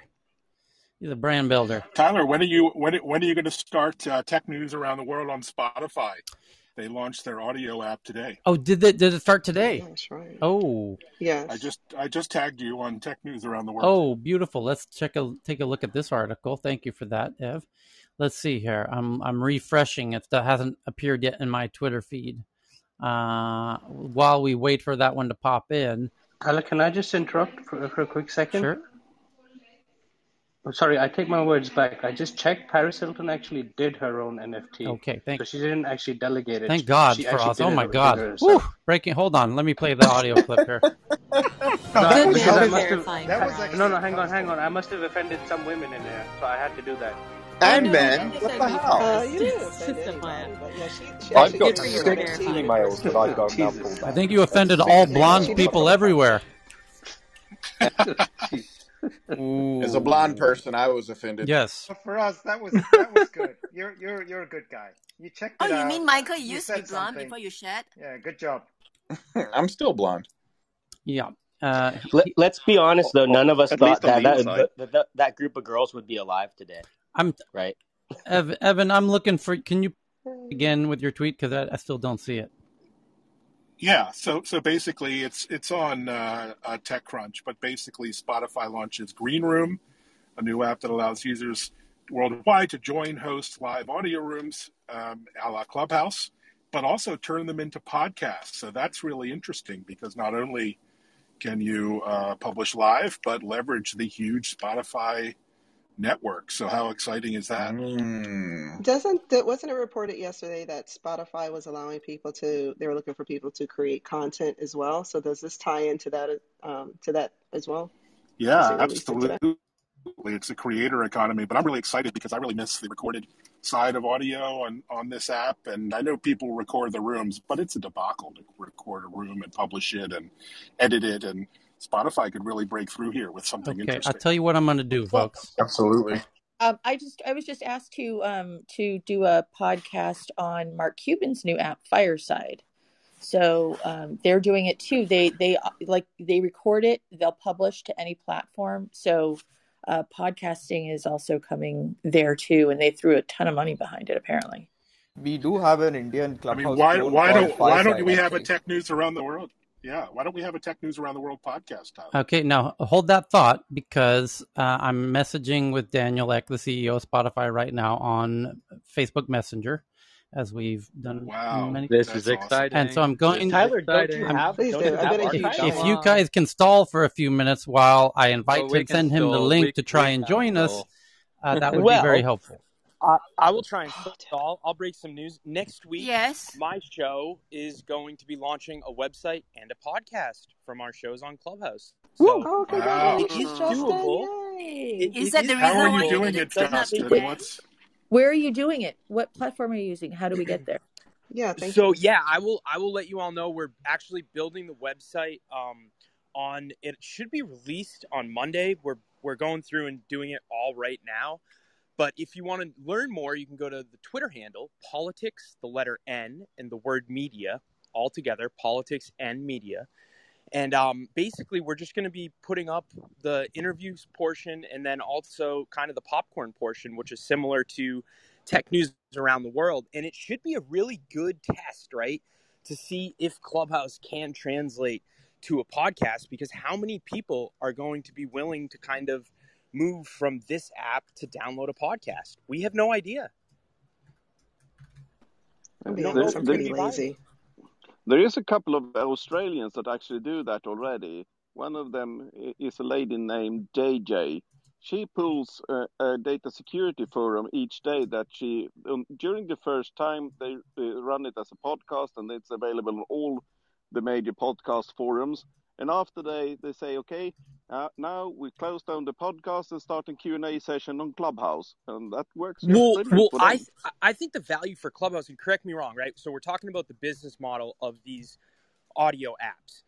I think one potential way that Clubhouse can thrive is essentially leveraging people like myself and maybe Tech News Around the World, if there's a podcast for that, where we go and put up the podcast, but then throughout the podcast, we advertise that this is all a live show that's done on Clubhouse. If you want to speak to the former director of CIA or a sitting member of the Senate and also be in the show, you have to go to Clubhouse, and you can download Clubhouse at this link, which you can find on our website. And I think that maybe could that be a way for Clubhouse to kind of not only drive downloads, but drive a sustainable audience who not only downloads the app, but then is consistently using it because they get to be part of an interactive live show? Could that be the future of this business model? Yeah, it's cool thoughts, Justin. I really like it. I mean, this whole next frame of Clubhouse, like the critical point is like the integration of the whole ecosystem of stuff. Like, and I think the whole podcast thing, I mean, listening to a podcast is cool if you're like, you know, not wanting to interact. But sometimes, you know, when you're listening to Weinstein being interviewed by someone really cool, you'd love to just pop a question in, like, you know, Eric, what does Gage theory really mean? Like when he goes deep in his whole like crypto economic stuff. So I think your thoughts are awesome, and yeah, you're going to do really, really well. So I think maybe we're gonna wait to see if D, as we call him, Daniel, drops by here, and a couple of interesting points about Spotify and their version of Clubhouse that most people miss. And sorry if you mentioned it because I was busy kind of chatting. The interesting thing is, of course, they have all of the musicians around the planet. The U2, the biggest of the biggest, they're all there, right? And all of their fans are there too. So you can imagine that in their version of Clubhouse, there's a room for every band, and their fans are there talking and listening to music together, like we do at the beginning of this room every day, where I play songs and they listen to them, and we all go, oh, what's that? And I tweet it, And then from time to time, the artist might jump in to say hello to their fans, and they might even do a little acoustic, jam for their fans. And Killer app, amazing. And they might even offer what Twitter just did, which is what they call ticketed events. And you can imagine Taylor Swift charging $5 to join her ticketed space, where it's her playing her acoustic guitar on her toilet for her 1 million fans, and makes a cool $5 million for playing a few songs on her toilet. So it gets very interesting indeed very quickly, as the future of artists could conceptually make a lot more from their Clubhouse rooms than they do from their songs, or from even touring by doing virtual concerts via their kind of Clubhouse rooms, or what they're calling green rooms in Spotify. So it's super. And by the way, Spotify a couple of years ago bought a company called Anchor, which makes it incredibly simple and mind-blowingly cool and powerfully simple to take any piece of audio and blast it out to all of the podcast networks: Apple Podcast, Google Podcast, Spotify Podcast, and 10 other podcast platforms, all simultaneously, magically. And you can. This is really an Apple Music killer, an Apple Podcast completely. And for sure. And I think it's. I was just going to say real fast, they also give you something no one else does, which is all of the data of all of the aggregate listens across all of those platforms, so that now you can take that data to your partners or sponsors and say, here's how much listens I get across all of my podcast channels: Apple Podcast, Spotify Podcast, Google Podcast, et cetera, et cetera, et cetera. So it's a real interesting move, especially if your rooms that you're doing in Spotify, their version of Clubhouse, if those rooms are recordable and then released as podcasts through that Anchor network. Truly mind-blowing. Go ahead. Sorry. I think this is the eventual podcast Clubhouse business model. I've heard them talk about something like this, because they are, of course, creator first. Yeah, that's a great Spotify has such an amazing reach. And Tyler, what do you think about the lawsuit between Spotify and Apple in Europe? Yep. Won't that tie into this? One other interesting thing is Spotify has an ad network built in. So of course there's paid Spotify, where people pay, $10 a month or $2 a month, depending on where you live in the world. And that removes the ads. But of course, anyone can enjoy Spotify for free just by listening to the ads. Now, you as a podcaster normally don't make money from your podcast when you're getting started, because you don't have the time to go find sponsors. Well, with Spotify, you don't need to. They put the ads in your podcast for you automagically and start paying you for your listens. And you can imagine they'll do the same once you click, record on your room. Then the room ends and blast it out as a podcast, and now you're monetizing your rooms. As a creator that's working full time, that is absolutely huge. Because if you can find a monetary stream where you don't have to work on the back end stuff, you can either do the podcasting full time, or you can just use all of your time to focus on improving the production quality. So that is a massive, massive benefit of that platform. But what if you've already paid to avoid the ads? Like, that's my thing. I will pay money to avoid a commercial by any means necessary. Yeah, but the data about you is still there, though, right? Yeah. That's the unique thing. Is they're still getting your money one way or another. They're just getting it from you directly or through the ads you listen to. How is this different from YouTube? Yeah, I was going to say that. What about YouTube? It's a great question. As usual, Francine asks the great questions, and it's not that different from YouTube. YouTube realized what Spotify was up to and was like, that's brilliant. Yeah, we can do the same. And now YouTube offers the ability to pay on a monthly basis to remove all of the ads, and they include all of the music. And they make what they call now YouTube Music, which is its own downloadable iOS and Android app that functions incredibly similar to Spotify. And you can use that app just like Spotify with ads, or pay a monthly fee to remove them. But what if they strategically edit? What if they strategically edit an ad into the podcast? That was what I was going to say. Yeah, that's my point. They could use NLP, right? Yeah. Is the second you mention a brand, they can splice it in real time, you know, brought or to you any by negative Amazon. about a brand, they could splice it too, right? Yeah, it's really interesting. And that's why, I mean, just in full transparency, when we started talking about social commerce, and the second that Spotify bought their own Clubhouse clone, which was called Locker Room, and now thank you to Evan for, we were waiting. We knew it was going to be any day. I had my lunch conversation today where they were talking about, oh, did you see that Facebook announced their version of Clubhouse? I was like, yeah. And by the way, Spotify is going to do theirs any day now as well. And then here it is today.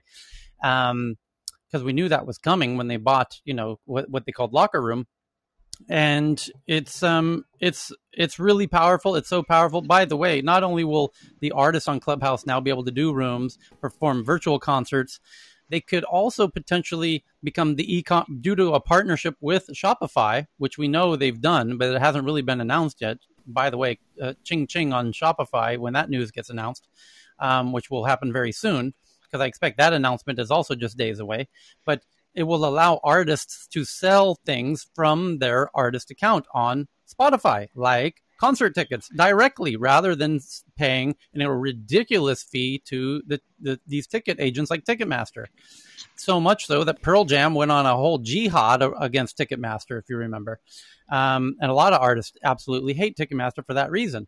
So if artists are able to sell tickets directly, that's an absolute game changer for their upcoming tours, or do the virtual concerts, as we talked about, or sell their own physical merchandise through their Shopify accounts, which would be huge because a lot of bands make a lot of their revenue from selling their T-shirts and merch and all that. Merchandise is short for merchandise. And then lastly, virtual merch. As we're talking about Joe Exotic selling NFTs from jail, why can't Jay-Z and Beyonce sell NFTs from Spotify? And of course they can. They can sell virtual goods, real merch, and virtual merch. And now you've got all kinds of ways for artists to monetize inside. Let alone, imagine if, in the same way that Instagram in the past couple days has announced that Instagram's going to allow for stores, and they're basically little hidden, well-disguised little Shopify stores inside of Instagram, and they're going to match your little store, your flower shop, cake shop, shoe shop, with Instagram influencers who are going to drive traffic to your somewhat hidden cake shop, shoe shop, flower shop, and they're going to take a little commission. Imagine that the creators on Spotify could do the same, where they will receive all kinds of opportunities to promote stuff to their fans. In addition to selling their own merch and their own physical goods and their own virtual goods, why couldn't they sell other goods that they are fans of, if their favorite shoe that they like, or their partnership they did with some clothing brand or whatever else, and monetize that as well? Yes, go ahead. Tyler, I was just going to say, coming from a SiriusXM perspective, this is exactly why we rebranded as SXM Media, to go the advertising route, because there is so much to be done. And I think something that's interesting that we're going to start seeing, and it's not just Spotify, Sirius, but the Amazons, the Googles, the Facebooks, that there is so much, to your point, you discuss about the data. Depending on what data we can get and when is how we're going to go the direction of what our next initiatives are going to be. And just to talk about yesterday, I apologize, I was in a meeting, so I don't know if we discussed Facebook and their audio yesterday. Everyone's sort of going crazy. Are they going to take over Clubhouse and things like that? But I see more of a Spotify, a Sirius, those platforms, if anyone, versus a Facebook, because they're the ones that are the huge players in the audio game right now. I mean, so I'm not sure how a Facebook would necessarily, maybe they have a user base, but I'm not sure how they would take over when you have experts in this industry who are working on this audio on the back end. So I just think it's going to be interesting to see how this stuff sort of pans out and the directions we all go, because again, we're starting to go a different direction. So it's going to be interesting. Indeed. I think Tyler, that's really interesting. Hey, if somebody on stage has Ame blocked, I don't care who it is, but if someone on stage has Ame blocked, please unblock her. She's one of our regulars in here, and she's not able to get in, and I have people DMing me asking why she can't get in. So if you're on stage and you have Ame blocked, please unblock her now. Thank you. Thanks, Michael. It actually doesn't matter. Hold on, if you're Kieran. on stage, There was a lady on stage. Go ahead first. Elle? Oh, no, I was just saying that it doesn't matter if you're on stage or in the crowd. If someone in the crowd has her blocked, then she won't be able to get in. and that's immature. So you're I think it's blocking just the everybody else's speakers. experience. No, Yeah, I think it's just the speakers. I think it's just on stage. Yeah, it's fine. But Yeah, and was there's a number of DMs going was there on another this. lady on Please stage do trying that. to speak? No, it Me- was just Okay, Kieran, go ahead. So Tyler, I just shared an article with you. So the headline is quite I think it's appropriate. It's a podcaster turned tech investor raising 140 million fund. So basically, so the reason, I mean, the investors are early investors in TikTok and Spotify. So the reason is we're seeing the the rise of if you look at these VCs finding it very difficult to get into. Harry. Forest, Yeah. Yeah. Harry So Stebbings. it's quite an interesting. Yeah. So I just retweeted it. Yeah. So Harry Stebbings is he started at he first got on the radar of most geeks when he joined Atomico at the tender age of 20, which is quite unbelievable. Atomico is one of the best VC firms, in the very, very, very top VC firms in Europe, by the way, led by Nicholas Zenström, who I can't speak highly enough about. From Sweden, by the way, started by two Swedes who moved to London, Matthias and Nicholas, who, by the way, he started Skype. And so Nick, after doing Skype, hold on. So Harry joined Atomico at the age of 20, then left to do his own thing, started a podcast that he calls the 20-Minute VC, which has become wildly popular. And now the headline is that podcaster turned tech investor, which, by the way, it's backwards. He was a tech investor who became a podcaster, and then more recently went back to tech investing, has raised a new $140 million fund. Harry Stebbings secures investment from MIT and Rothschilds-backed RIT Capital. Congrats to Harry. And now he's got his own fund. Congrats to him. So what's interesting, Tyler, is that when you look at the next, so one of the comment is that when you look at next 10 years, you're going to see this bifurcation of where the media and venture colliding. All right, so we saw that with Andreesen Horowitz. How he is building his own content platform, allowing them to bypass the traditional media, to attract entrepreneurs and reaching out to them directly. So I think this is going to be a battleground. I think it's an interesting space going into the third There's year. another article about Spotify's in the news again. For another reason today, they just acquired another very high-profile podcaster, like they did Joe Rogan for a reported $100 million. Now it's reported that they have acquired Alexandra Cooper of a podcast called Call Her Daddy for $60 million. So it says Spotify Inc.'s executive deal with Call Her Daddy podcaster. Alex Cooper's Call Her Daddy podcast goes exclusive to Spotify starting July 1st and is reportedly netting a cool $60 million for this Spotify deal. Now, what will be very, and just to give you an idea of how podcasts are now big business, and the previous article about Harry Stebbings is a great example. He really expanded his reach as a result of the 20-Minute VC podcast. And no doubt that played a significant role in his ability to raise that $140 million fund to be an investor. And at the age of 24, no less. I mean, he's truly brilliant and swings by Stockholm from time to time where we've had the chance to hang out. But this other podcaster who just netted $60 million for Alexandra Cooper for her Call Me Daddy podcast. This is, as far as I'm aware, there's probably others. Oh, well, Spotify also acquired the Obama's podcast exclusive for Barack and Michelle Obama when Barack came over for the event that Daniel and my friend Ash organized together called Brilliant Minds, where Obama was a guest. But ideally, Spotify doesn't want to keep paying for these. That's why they bought Anchor, right? They want to become the Netflix and not have to pay for content. I mean, this is a Barstool. But Call Her Daddy was this massive podcast from Barstool Sports, which is another sports media startup. Mm-hmm. Oh, that's a part of Barstool? It used to be, and they got into a massive fight with the CEO, and if you're into that stuff, it was all over the Page Six type, Yeah. But if they have to keep paying, it's not sustainable just like Netflix to keep paying for content. They eventually have to create it in-house because podcasts, that the catalog of podcasts isn't as monetizable as music. Music lasts right. forever. Hang on one second. My side chick was trying to talk. What's up, Amanda? Yeah, I like the new title. Thanks. You're welcome. And Anyway, Side chick, she better be your main chick, bro. Well, somebody's already in that spot, unfortunately, so That's why he's she's number the side 2. chick, bro.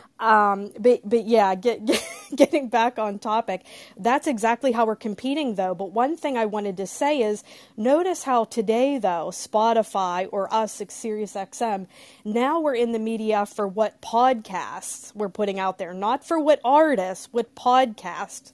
And so it's very interesting how, again, the music and how streaming, we're kind of going a different direction. Podcasting and audio is the hot thing. It's like music, I don't want to say it's out the door, but it's becoming on the back burner. Now we're kind of fighting over podcasting. So I think that's something else interesting.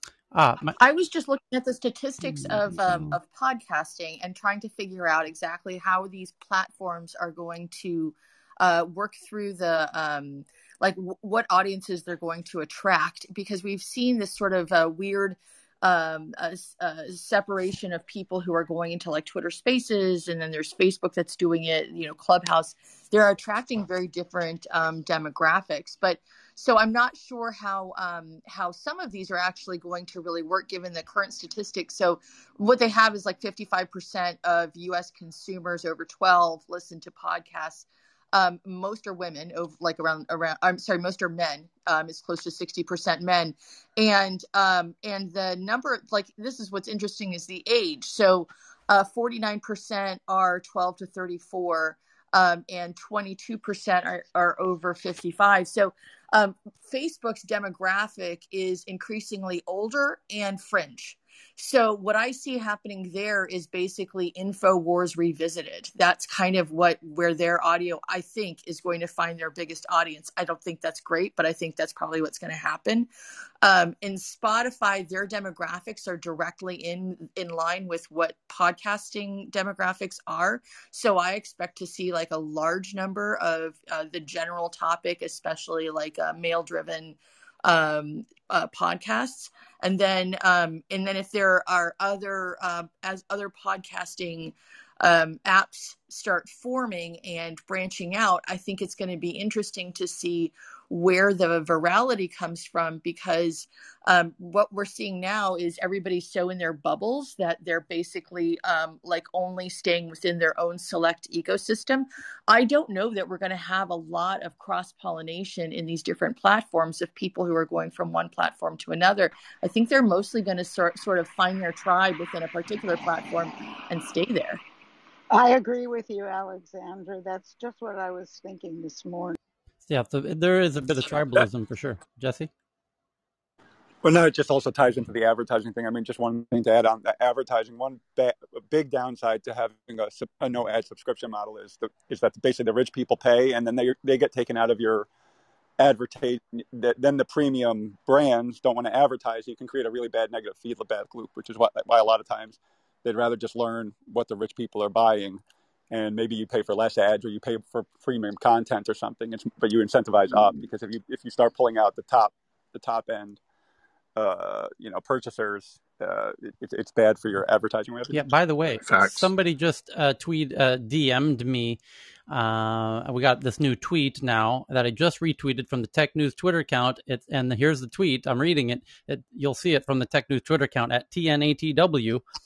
It says, "It's here, TikTok ads in-app shopping." And you can see the U.S. TikTok shopping of a TikTok dancer dancing, and you can now click on the shit and buy it. There's a buy now button with the price and a little shopping cart built into TikTok in the U.S. It's now live. Look at the So you buy the dancer?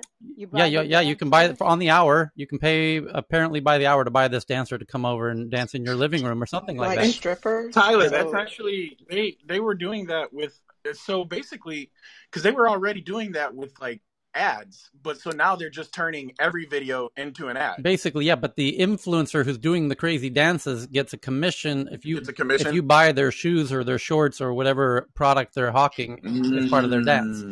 To see it, look at it. It looks like it's very cool. I just looked at it. Just look at it. Super. I'm embarrassed to ask this. Is that person really? Were you serious about that person? Actually, you could hire them. No, that was a joke. No, you.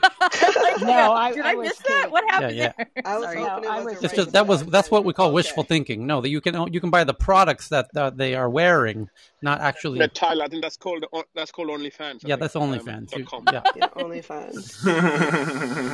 And that's a whole other booming part of the web. Wait till we get to VR with OnlyFans. Oh boy, that's going to get a little crazy. Tyler, I tweeted you something about the researchers being able to take still images and making them move. It's part of the deep fake, but for some reason it's not appearing on the page, so I don't know what's going on. That's weird. It's like it's being blocked. Yeah, I tagged you directly in it, so yeah, it was about the creation of deep fake videos, but Okay. I guess it's not. I'll keep an eye out for it. Faraz just shared a really interesting one. GM, General Motors, deepens its EV bets again, which is purely ironic for those who have been following the EV developments for the past, since the beginning when they launched what was called the EV1. And there was a movie called Who Killed the Electric Car? Who Killed the Electric Car? And GM, I love that movie. GM killed the electric car, and they took the cars out of the owner's hands, literally prying them out of their driveways, out of their garages against their will. In fact, the owners of these cars held candlelight vigils and memorial services for the death of their beloved cars that got sent to the junkyards against their will. I repeat, against their will. GM reapprehended these cars and sent them mysteriously to a junkyard to be crushed. This is why I keep telling people that billionaires, especially visionaries, are super important, because the only reason we have electric cars today is because one person was able to just do whatever the fuck he wanted without people being able to jump in and do and shit he like was that. told, you're not going to succeed. You are going to fail. And people correctly, rightfully, understandably made that argument based on who killed the electric car, because it was assumed, why is GM selling cars, then ripping the cars out of the hands of the very happy owners and crushing them? Clearly, there must be some weird government, crazy UFO bullshit involved. And so when Elon Musk is like, I'm going to start doing electric cars, people are like, you're fucking crazy, boy. Don't you know what happened to those EV1s? And he said, yeah, well, I'm going to do it anyways. And that's why Michael's right. No one had the crazy gumption to go and try and do this, because it was assumed there's, the deep state or the Illuminati or the Freemasons or somebody are going to come and take these cars and take them off to the junkyard. It's really wild. And the fact that GM is now back in the EV game is a truly the most ironic headline I've seen in quite a while. Isn't that a fucking trip? You know what it is? If I may? Yeah. There's so if you recall, there was an earlier discussion around this a couple of weeks ago, I think, when GM had won the contract for a particular state in the Middle East to launch their autonomous vehicles with the Roads and Transport Authority. And this was on open roads. I mean, I'm not talking about, for example, something like the Autobahn. And there was other gentlemen in here that were clearly not agreeing with autonomous vehicles and their potential for, non-smart cities to be able to use autonomous vehicles. Now, the interesting part is that that particular state has the most number of Teslas in the world operating in it. And Tesla has their own autonomous vehicles, and every other electric vehicle is working, from what I know, on autonomous vehicles. GM's Cruise is the one that's been picked. And then GM's autonomous vehicles are the ones that's being picked. And from the figures that I know, GM is the one that's spending the most amount of money to make autonomous vehicles at this current moment. Yeah. So from what it looks like, GM is the biggest mover in this space, trying to get into autonomous, and the particular states that they're focused on is Middle East in particular. I'll stop there. Yeah. And I think it's probably because Big Oil has figured out how to get at the hydrogen. So, I mean, remember, there's always, like in the thing I've learned here in Clubhouse, and You've hit the nail in the head, Chris. You've hit the nail in the head. Vision 2030? The subways in Southern California got ruined by the tire companies, right? I'm sorry, I'm not fully describing that because it got relayed to me, but it's this vested interest. So I think oil companies have figured out how to get to the hydrogen because oil has more hydrogen than anything. Hello. There we go. So the sovereign wealth funds out of the Middle East, if you just look through headlines and just Google them, the sovereign wealth funds out of the Middle East are making some of the largest investments in hydrogen related. I think there's blue, green. Forgive my ignorance. Blue and green hydrogen. Blue hydrogen investments, green hydrogen investments, also all sorts of hydrogen investments, all sorts of green investments. Major green investments are coming out of sovereign wealth funds for Vision 2030, in line with KSA, in line with UAE, and everyone else. Guys, but you're missing the underlying message though here, because Biden announced a $174 billion electric vehicle plan for Michigan, right? And this is a job creation plan. So all these comments by GM is basically secondary to that. But Faraz, right. help me understand one thing, would you? And you certainly know firsthand the sovereign wealth funds in the Middle East.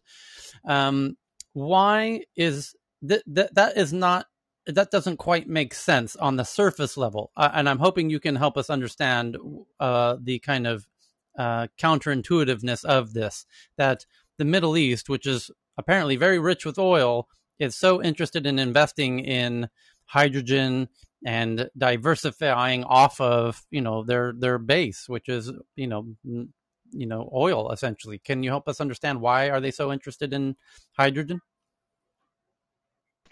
Well, because oil is one thing, and yes, certain states in the Middle East do make a lot of money from oil, especially if you look at the Kingdom of Saudi Arabia and what it costs them to extract oil, and then the price that if you look at the analysts that are predicting the price of oil today, they're thinking of crude being at $100 per barrel, and that's fine. But they also understand the value of the future, and they understand that there's a very high chance that in the future, hydrogen might be the new oil. So and the finest minds in the world, to be very honest, with due respect to every nation, from every nation in the world, be it the West, be it the United States, be it China, be it Australia, be it whatnot, have been hired and brought out here to work with these sovereign wealth funds and help them understand how they can hedge their bets accordingly. Okay. And they're placing their bets. They already have their bets placed in oil, and they're now placing their bets in the future. Because oil is hydrogen. Right. Because hydrocarbons are I think like in a hydrocarbon chain, there's probably 20 to 30 hydrogens in that chain. So once they can rip that hydrogen off the oil, you got decarbonization, right? And you have hydrogen that's available because all you have is hydrogen and carbon. If you pull the carbon out of the loop, it's not going into the atmosphere. They could possibly take that carbon and use that as carbon capture credit. So I don't know. Yeah, but let me give you another one, Tyler. Hydrogen fuel cell cars that BMW is getting into now. Everyone's getting into it. Toyota's really going into it. Yep. Let me give you another one, did you see a major one. Honda just stopped their hydrogen testing. So, but what essentially for us, to summarize, the Middle East wants to be the Middle East of hydrogen. They want to keep bang on. Yeah, got it. Bang on. Thank you for. And the Middle East includes Israel as well, and I'm sure you know who Talman Marco is, correct? I don't. Talman Marco was the original founder of Viber. If everyone remembers Viber. Yeah, Viber. Back in the day. Yeah. Right. So he was the original founder of Viber, and then after that, he went silent for a number of years. Guess what he's working on right now in Israel? And has no shortage of funding for. Teletubbies. He's working on hydrogen projects. Oh. Okay, I wouldn't have guessed that. And he's being backed by Israel. Okay. Yeah, and I was hoping for airships, but it has no need for funding. Trust me. Yeah. No need for funding. Israel is backing the guy 100%. Well, speaking of someone who doesn't need funding, Messeret Mama Warner just tweeted in. Somebody just raised $1 billion at $1 billion valuation, a new social messaging app, which we all know we need more social messaging apps, right? It's called IRL. Popular with teenagers, messaging app just raised $170 million at over $1 billion valuation. Welcome to the Unicorn Club. IRL, another social messaging app. I can't wait to download it myself. How about you guys? So, I'm actually in real life right now and find out what the fuck it is. Yep. Good morning, Ame. Good morning, Jennifer. Saw y'all down there. And by the way, Evan just sent in a humdinger of an article that I just retweeted as well about iOS. Apple reveals just how far health has come and how much further it can go. Apple VP of Technology Kevin Lynch charts a path from Apple Watch's early days to the sophistication of health today. And this really definitely helps confirm. You can go ahead and read the article from TechCrunch where it dives into what's coming up in the new version of the Apple Watch operating system and the new version of the iPhone operating system. And health plays a very big role as a very substantial upgrade of the EarPods, which I wasn't thinking of. EarPods are the new digital health device. How so? Well, because in your ear, there's a lot of data points that are valuable for monitoring health, wellness, temperature, blood pressure. Oh, interesting. And so future capabilities will be built into your Jesus. EarPods. Wait a minute. Are you saying that these companies are going to start putting more sensors all up in our ears and taking our temperature and all kinds of sensitive data? Sweet data. Oh, and by the way, we went through this. Hey, Tyler, you remember Paul? That's where we started, didn't we? This entire thing. Yeah, but by the way, with the ear devices, which Apple is dominating, by the way, if they start to hearables, yes, they were. Yeah, if they continue to add more sensors to the AirPods, which you better believe that's coming. They did showcase, did they not, Michael? You will remember one of the most impressive elements of the Apple livestream event was they showed how when you're walking, the way they described it was if you're walking and they know exactly how you walk, such that if you walk even slightly differently, they can warn you many months in advance that you might stumble 6 months from now. Heyman, you can confirm we saw that together? Yep, right, definitely. So, by the way, as Johan knows, who joins us on stage, they can also identify you based on your walk, your gait. Your gait, you have a very specific way that you walk. And if someone else steals your phone and puts their phone in their pocket, your phone could know that someone else has your phone in their pocket based on the way they are walking is different from the way you walk, because they can tell a minuscule change in your walk that you yourself cannot detect, that the phone can detect, that can warn you that your gait has changed in a way you're not even aware of, that indicates that you might stumble and your balance might not be as good as it once was because you're aging or whatever. And you might, 6 months from now, you might actually fall down because your gait has changed so minusculely. And that's how sensitive these sensors are in these devices. So you can imagine they could do the same in the AirPods, where they have, different sensors that could detect minuscule things that we cannot detect. And it's not how sensitive the sensors are. It's just the combination of machine learning too, right? Because these sensors give us some basic data points that are combined together and with a comparison to a normal population, that they've collected all this data. So now they could actually say this is most likely to represent. It's not clearly or definitively, but it's clear, more or less, most likely. But what's interesting about that, though, Tyler and Heyman, is that, in my opinion, anyways, we were talking earlier about and it's so funny because you guys were really killing me over here. It was such a fucking buzzkill in here earlier. You guys were like, all this dark shit they're doing with data and they're out to get you and da-da-da-da-da. And I was really gloomy. And then we rebranded it for a second and I was happy again. And just like that. And just now, as we're talking about this and we're talking about how they can monitor this and they can tell you 6 months out, one of my grandmothers just died 2 days ago. Oh shit, man! I'm sorry to hear that. Oh, it's all good. I've processed. We knew it was coming. She lived a wild ass life. She was nuts. But did Apple warn you she was going to die though? And that's what I was about to say. Is that with AirPods and with all these different monitors and things, is literally, as you guys were saying that, I was like, man, if Grams was having that 6 months ago, I wonder if we would have been able to know like almost to the T when it would happen. That's it. But Michael, hang on. That's the new subscription service. It's called Your Grandma's Gonna Die. It's $9.95 a month. Well, it could. But that's the thing. It could be. But first of all, Apple wouldn't. Other people would probably do that. Apple would include that just because people like me would go nuts over something like that. But I'm thinking about that though, and it's like she went to the hospital, and we knew generally that she was going to die within a week and a half.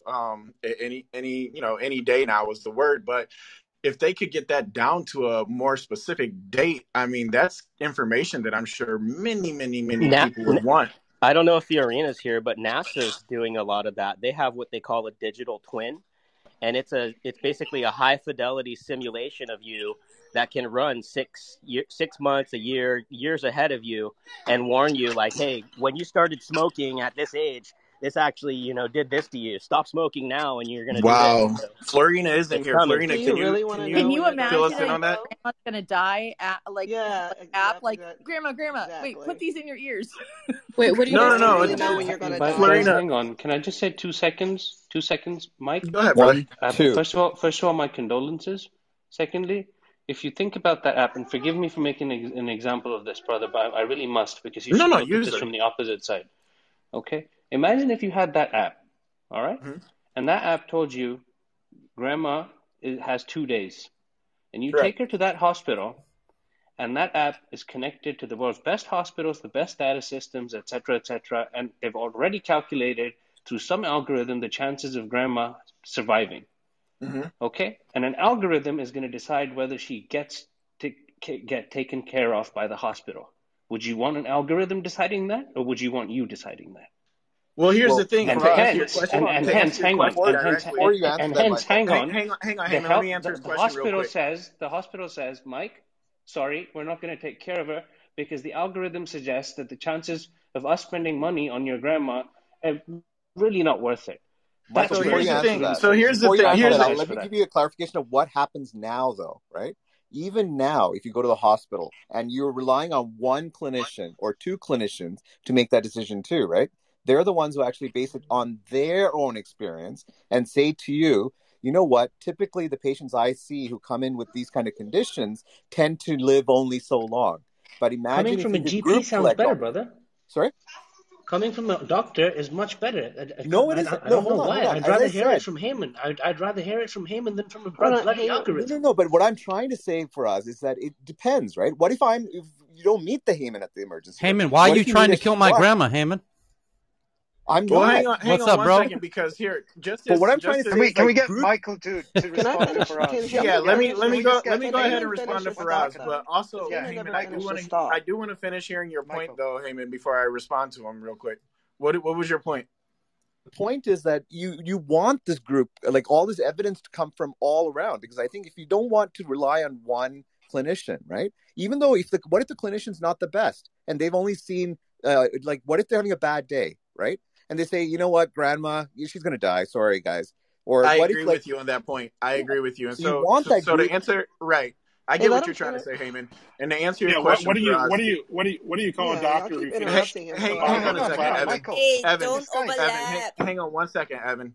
Let me go ahead and answer this really quick, and then you guys can all kind of jump in there. But to answer the question for us directly, and thinking of, and I'm really, really thinking of Grandma Joe right now, because I want to put myself in that position and give it to you as, this is a real data point that we can actually use for later.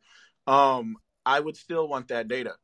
And the reason I would want that data is because at the end of the day, I don't think that when it comes down to it right now, an Apple Watch monitor or AirPod monitor is going to be sufficient enough data that they would use that to say that she can't get any kind of help or any of that kind of stuff. Like, we're not at that point or even close to it where that data is precise enough. It can give us a general idea.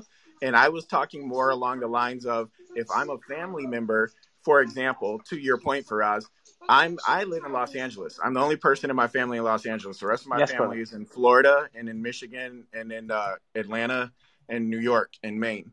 So I'm in Los Angeles, and if I find out because of her Apple Watch that she only has a couple weeks to live, that gives me an opportunity to fly back to the East Coast and see her before she passes. Exactly. That may not have been there before. So whether or not all the doctor stuff and all that, I get that. But just on a personal level, as a human being who wants to see his fucking grandma before she passes, it would have been nice to just have a heads up that was around the corner. Here's another thing, though, is please just let me finish. I apologize. Please just let me finish. Mike, so that's the positive side.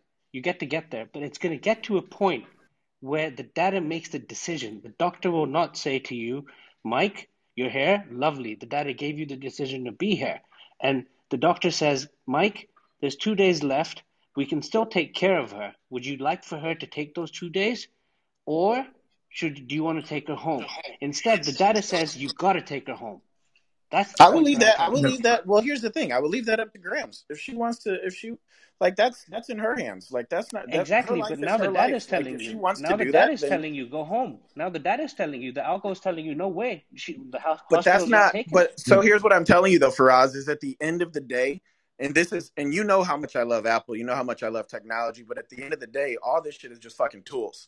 Like, we're human beings. Like, at the end of the day, that's all tools. Okay. Like, all But what it's if you doing is can? giving But us what if you? knowledge. What if you and can have Grandma or the new Apple VR headset?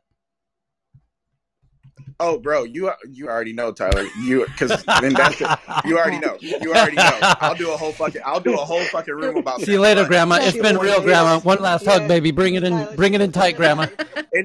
And one other thing, Florina, could you tell us a little more about that thing that that Chris was talking about? I have no idea what you're talking about, but if I can make a quick point and just say that this data could be, it sounds like there should not be an assumption that the data is infallible. And I know this because I have for several years lived with and took care of folks who are very close to me who are stage 4 cancer. And the data showed that at that stage, they only had maybe 2 to 3 months to live.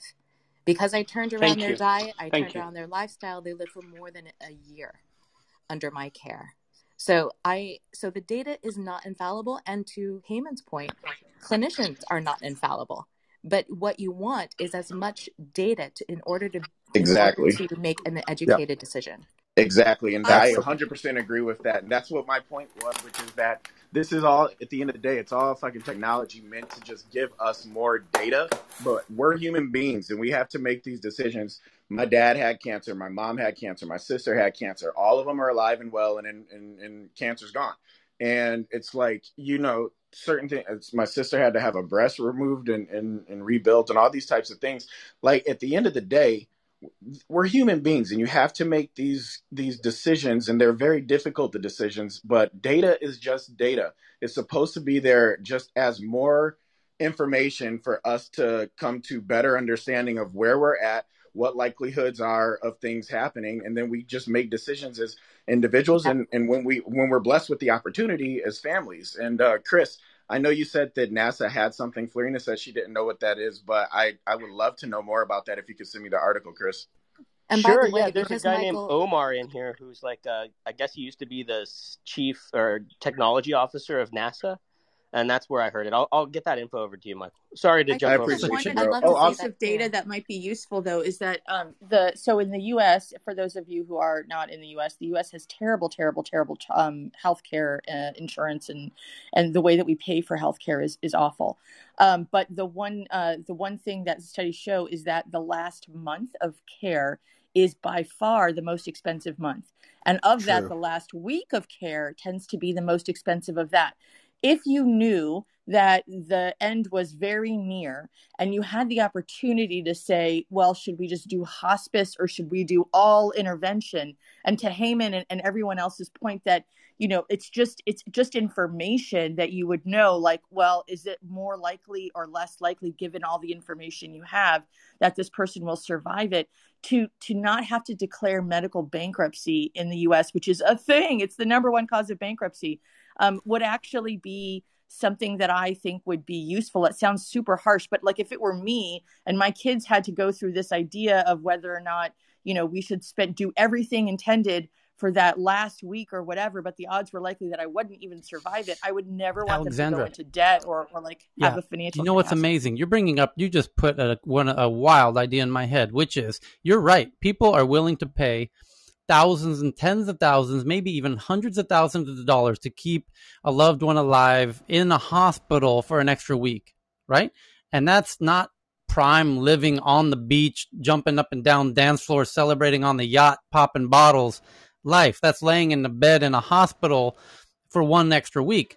And we're valuing that at, whatever we have, right? It's invaluable. People are going bankrupt over it. And it makes you realize that today or this week, as a healthy week when you can be popping bottles on the boat, that this week that we have is absolutely priceless, but we don't fundamentally understand that until we're in the hospital on the bed and it's time to write the check to keep grandma alive for one more week. And it's like, why can't we realize that each day that we have is, worth everything we have? Right. It's what an amazing point. Their deathbed wishes. And then also systemic racism in healthcare, as well as the systemic racism that is basically the foundation of which medical knowledge is built off of. If you even scratch the surface of that subject, you will understand it's heavy. That because Michael is Black and his family is Black, the outcomes data is grim. But that may not necessarily paint an accurate picture as to the state of Michael's grandma's health. Yeah. Here's a couple. And let me give you an experience from my experience. So in real life, what happens is people who are most educated or the ones who know the system would come to you, especially families. And that tends to be, as you know, not most of Michael's ilk, right? Unfortunately. And they're the ones who actually don't get all that information about the end of life and what their options are and what could they take their loved one to. Oftentimes, the ones who actually push and advocate for their loved ones are the ones with the knowledge of the system. And they know that, and they push the physicians, they push the medical teams to keep the person going on, right? And they ask for all the services to be put in place and everything else. Even if we tell them, look, it's going to be futile, this person's going to suffer, and but they won't listen. They want everything done. The ones who don't ask us all that questions are some of the most gentle people who don't push us. And when I say also, they are not the most educated as well. I don't mean to stereotype, but they're the ones who are most glad that their loved one got some service. But even there, I advocate for whatever's best for them, right? Best for their loved one. But the thing is, we have to realize that information is power. So imagine if all the people knew about what their options were, it would be immense. And to Tyler's point, what if, we know, and to Alexander's point, the end of life is the most expensive part, right? And it's because of the people who don't have living wills or advanced directives. That's why we get into these problems. And so what if we give them a bonus saying, look, you only have a few months to live. Would you like to spend the next $1 million of our healthcare budget on helping you living in ICU or something? Or would you like to go and travel around the world? Imagine that. Or how about paying for your grandkids' college instead of us spending this $80,000 right now? Yeah, the whole point is just giving you options. How about not going to college because it costs too much too? There's another element. Can't afford that shit either. Well, another big gap is that hospitals, as a consumer or a potential patient or an advocate for someone who is a patient that you love, unfortunately, the hospital outcomes data is quite shrouded.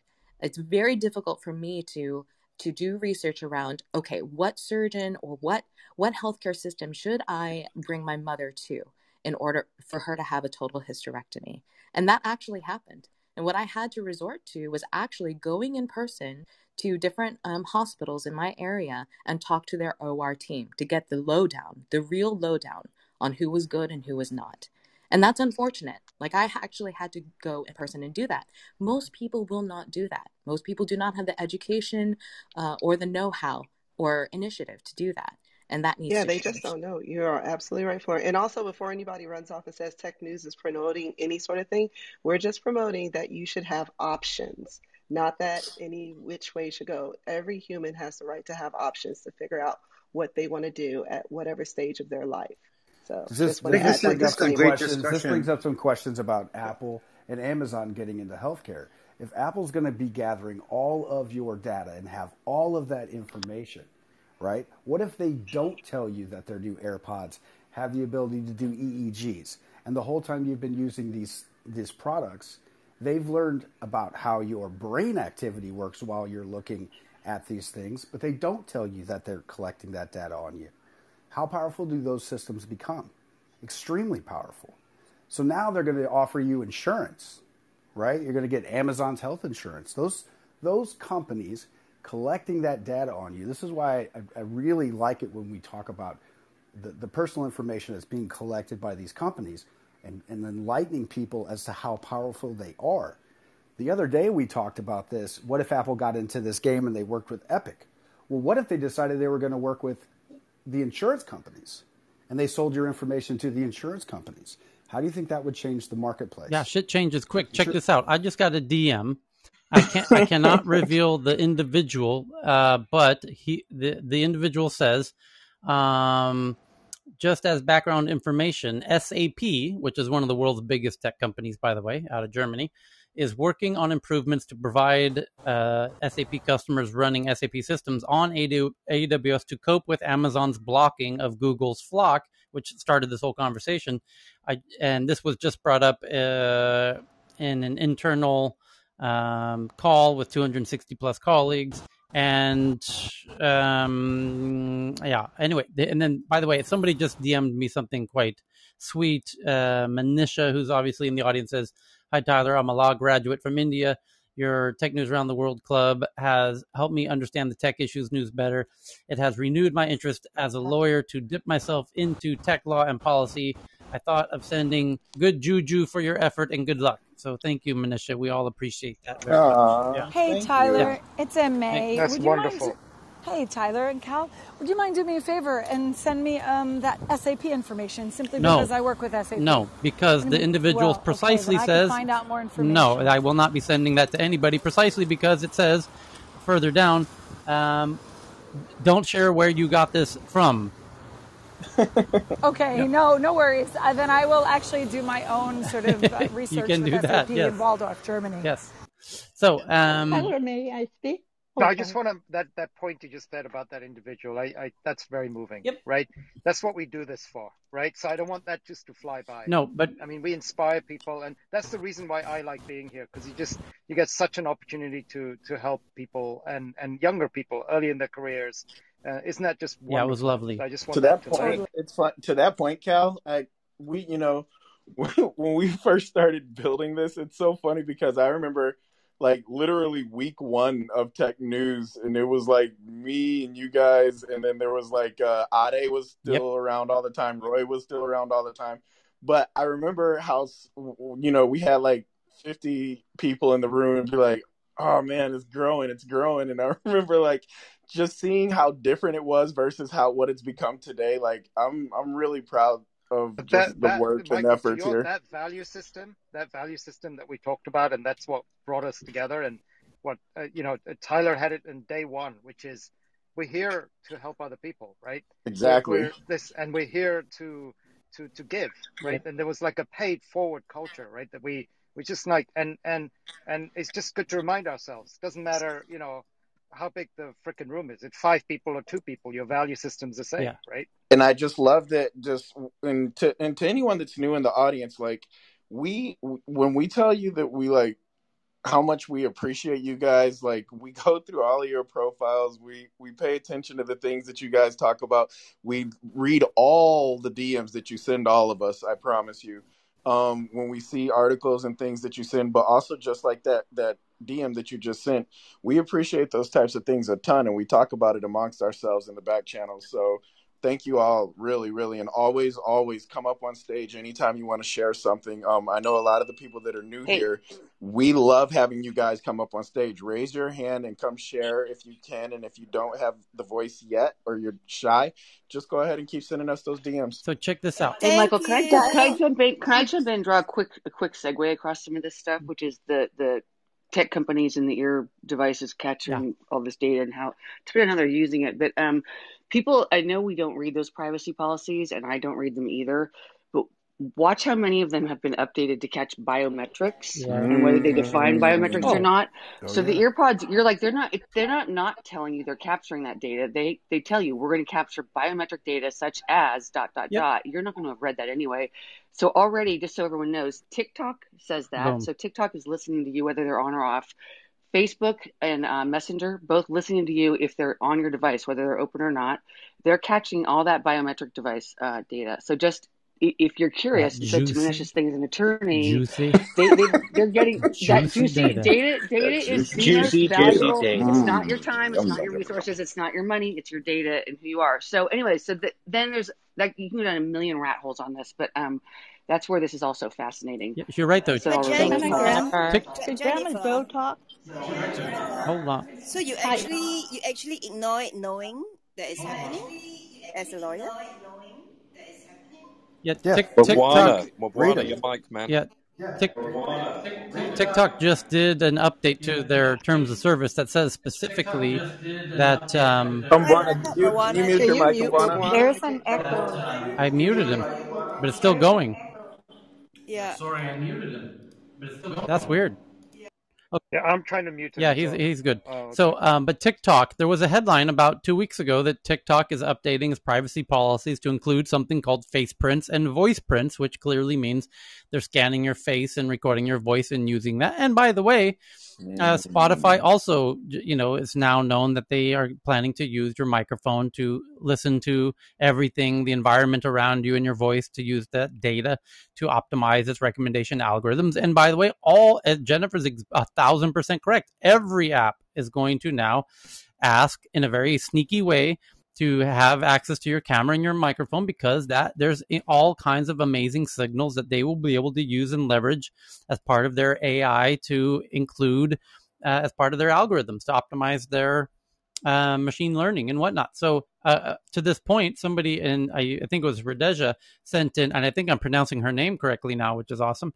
Apple struggles in push to make healthcare its greatest legacy. Tech giant has envisioned hiring doctors to offer primary care, now focused on watch. And this comes in from the Wall Street Journal, and it says, Apple Inc. Chief Executive Tim Cook has said the company's greatest contribution to mankind will be in health.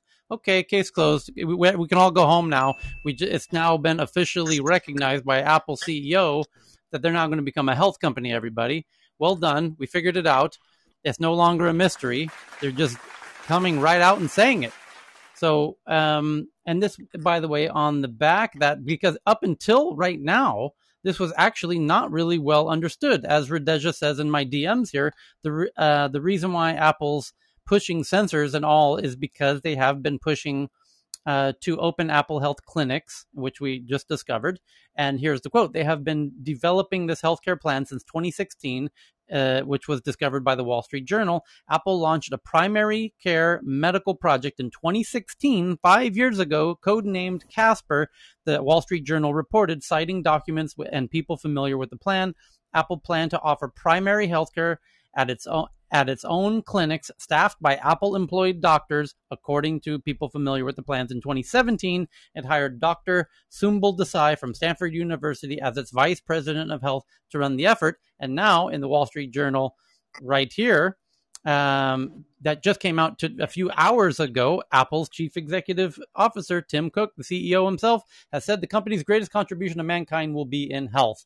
So far, some Apple initiatives aimed at broadly disrupting the healthcare sector have struggled to gain traction, according to people familiar with them and documents reviewed by the Wall Street Journal. Apple has envisioned an audacious plan for healthcare, offering its own primary care medical service with Apple-employed doctors and its own clinics. To test that and other bold healthcare ideas, it took over clinics that catered to its employees and built a team with scores of clinicians, engineers, and product designers and others. And we know this because it was revealed, and I think Sid might be able to concede, that Apple team members at Apple, the UFO that they have in Cupertino, the Apple building, they have their own very specialized, world-class leading system for their employees, where they clearly are no doubt very interested in how that process works. Go, Chris. Can we please do a room on this? There's a guy named Noel Guiana. He's a friend of mine from MedTech, and he's encyclopedic about the role of the payers in healthcare, all the different systems. But he's got some facts about Walmart that we would love to get some clarification on, because according to him, he says Walmart's got one of the best healthcare systems in the world. Sorry, I've got an air compressor. No worries. But basically, he says that as a Walmart employee, they will fly you to the world's best centers, depending on what you're dealing with. Right. If you have a heart condition, you're going to Cleveland. If you have something else, you're going to Mayo. And what they've discovered is they find the best of the best, and they figure out that they can send you there cheaper than having some local who can't do the job right work on you. So I would love to get a room on like cashiers, though, right? That's like strictly management. I have a question. Part-time, rippling down? is that rippling down to the people that are in the stores? Because that was problematic a few years ago. I believe so. That's why I want to know. That's why I would love. Yeah, the people in the I believe so. That's why I'd love to have Noel, because he's the actual person I heard this from. So check this out. Please ping me in next. I would like to. In this Wall Street Journal article, it goes on to say, Apple's ambitions, which aren't widely known, have largely stalled as Apple has shifted the focus of its health unit to something it knows very well, selling devices, specifically the Apple Watch, according to people familiar with its strategy, which is, of course, kind of the gateway drug to their sensors, which is going to track so much stuff. But now we're understanding that the AirPods will as well.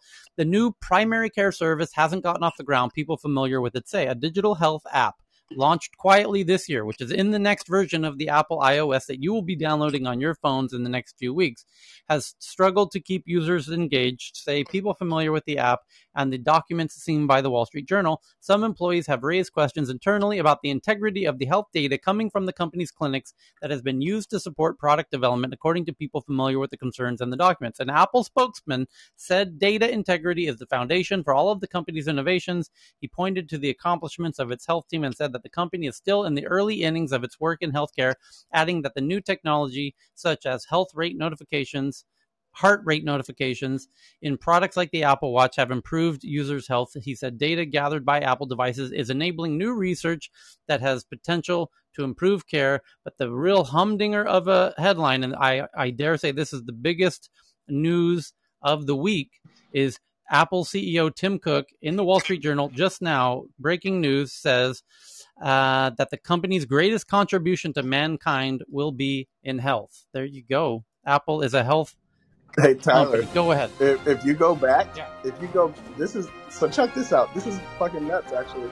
I'm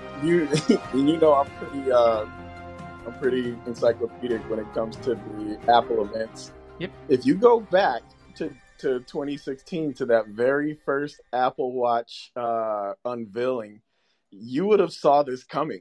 They announced basically the exact same thing at that event. People, I don't think it was news then because it was so surrounded, so focused on the watch. Nobody had seen it up to that point. It's like how you got slammed with digital. Yeah, like, exactly. The band signing these deals, like, hey man, I'll sign this $1 million record deal. I'll take this crazy. Super high cut.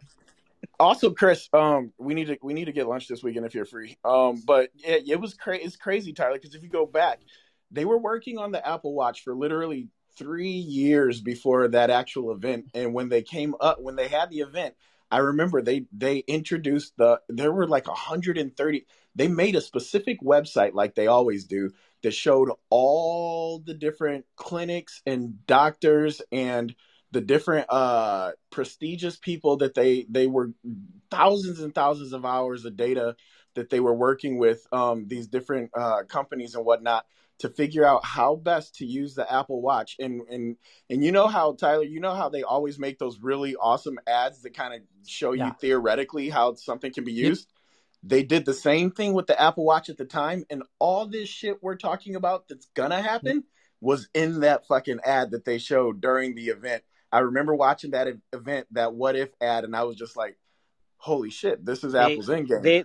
They laid tracks down so far. I mean, think about it. Like Siri was actually, powered by visual voicemail.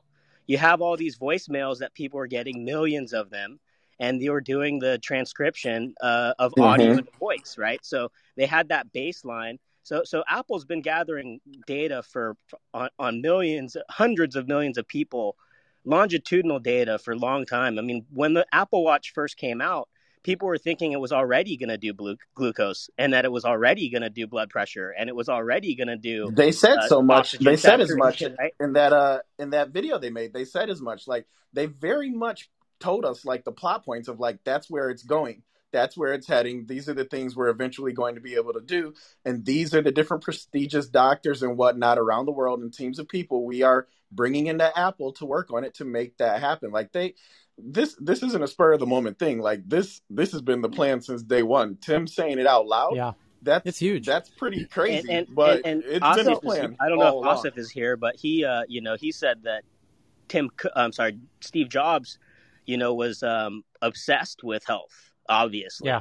And so, this had to be spurned by Steve himself a long time ago. He had to say, "Hey, look, guys, I love that I love that we can make cat videos and make an app that does farts because that was what they were doing back then." Hang on, right? Chris. But we got to leave an impact. Wait, Chris. What if they froze Steve Jobs and they bring him back on stage to re-announce they've cured cancer?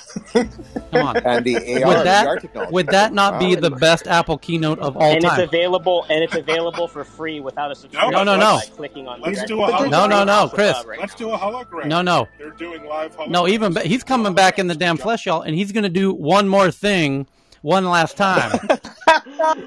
He's going to drop the mother of all technology. If you guys saw the documentary called General Magic, they actually went over this. It has Alan Kay. I think Kay is his name. Alan Kay, yeah. They actually everything that you guys are talking about is in that documentary. Yeah. Steve Jobs is in it, and they talk about all the ideas they had. It just the people just weren't ready for that type of technology. But yeah, watch General Magic. It's a wonderful documentary. Heyman just shared a related article from NPR. The headline is "When a Beloved Life Ends, Like Steve Jobs, Virtual Hugs Can Replace Human Touch." It's a really moving article that we just shared from the Tech News Twitter account at TNATW. You can do your own deep dive on that. Someone else just shared. Where's Victoria? Another really. Could I share? Speaking of VR, I believe JT just shared this article. And apparently, Sony is now announced they are coming out with another VR headset, and the PSVR 2 reportedly planned for the holiday 2022 launch and end-of-year escape to new virtual worlds. A new report has suggested that Sony plans to launch the PSVR 2, its successor to the original PlayStation virtual reality headset, during the holiday season. And look forward to that. Thank you for that, JT. And by the way, the Google, well, yeah, I'm just going to read some headlines and then we're going to turn it back to the audience on stage to share headlines. So the Google store in New York, where the news broke about 2 weeks ago, where they showed renderings, there's now a tour of the first Google store in New York, which, by the way, is nearly next door to the Apple store in the Chelsea part of New York. So tomorrow, the first permanent Google retail store opens its doors to the public in a project that the company has been working on since 2016. Since there's only one Google store that opens tomorrow in New York City, with the company steadfastly not commenting on whether there will be more, although I can tell you right now there will be in the new San Jose development project that Google's taken over downtown San Jose. You better believe they're going to put a Google store down there as well, near the Google campus. And you can now take a tour of the site, and I'm retweeting, and it's a truly beautiful design. There's now photos inside the store because it opens tomorrow, and you can get a glimpse by looking at the tweet, again, that JT sent in. Thank you for that, JT. And I'll pause because I got a whole bunch of other headlines because somebody's burning to share something. Go ahead. This is Joe. I wanted to address the Apple investment in Dexcom, which is related to diabetes. Okay. I find it amazing, the technology they use. The Dexcom company itself presents you with a packet that gives you a reader. But Apple has captured that app. So you put it's about quarter size prong into your belly.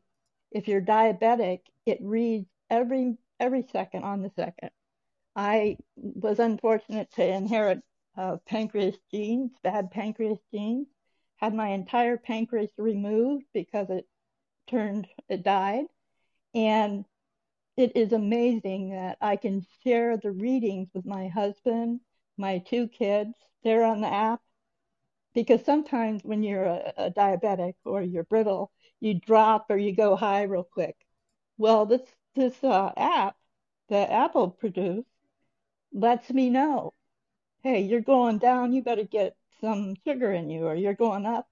So the interesting part about it is it's good to have your family in touch with you, but the doctor's not keeping track of that. So it's happening, and for my sake, it's been life-saving, but I imagine it can probably collect more than just my glucose data.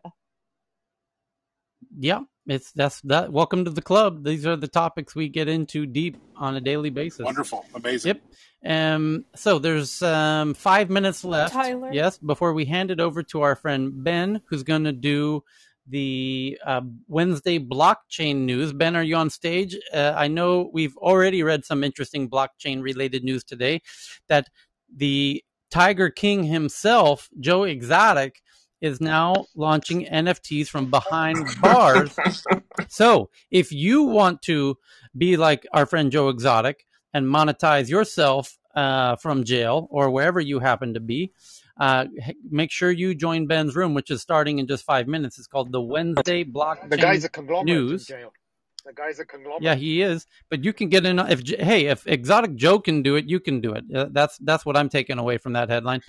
But Ben, can you give us a teaser on some of the another big headline that might be jumping off in the blockchain newsroom starting in 5 minutes?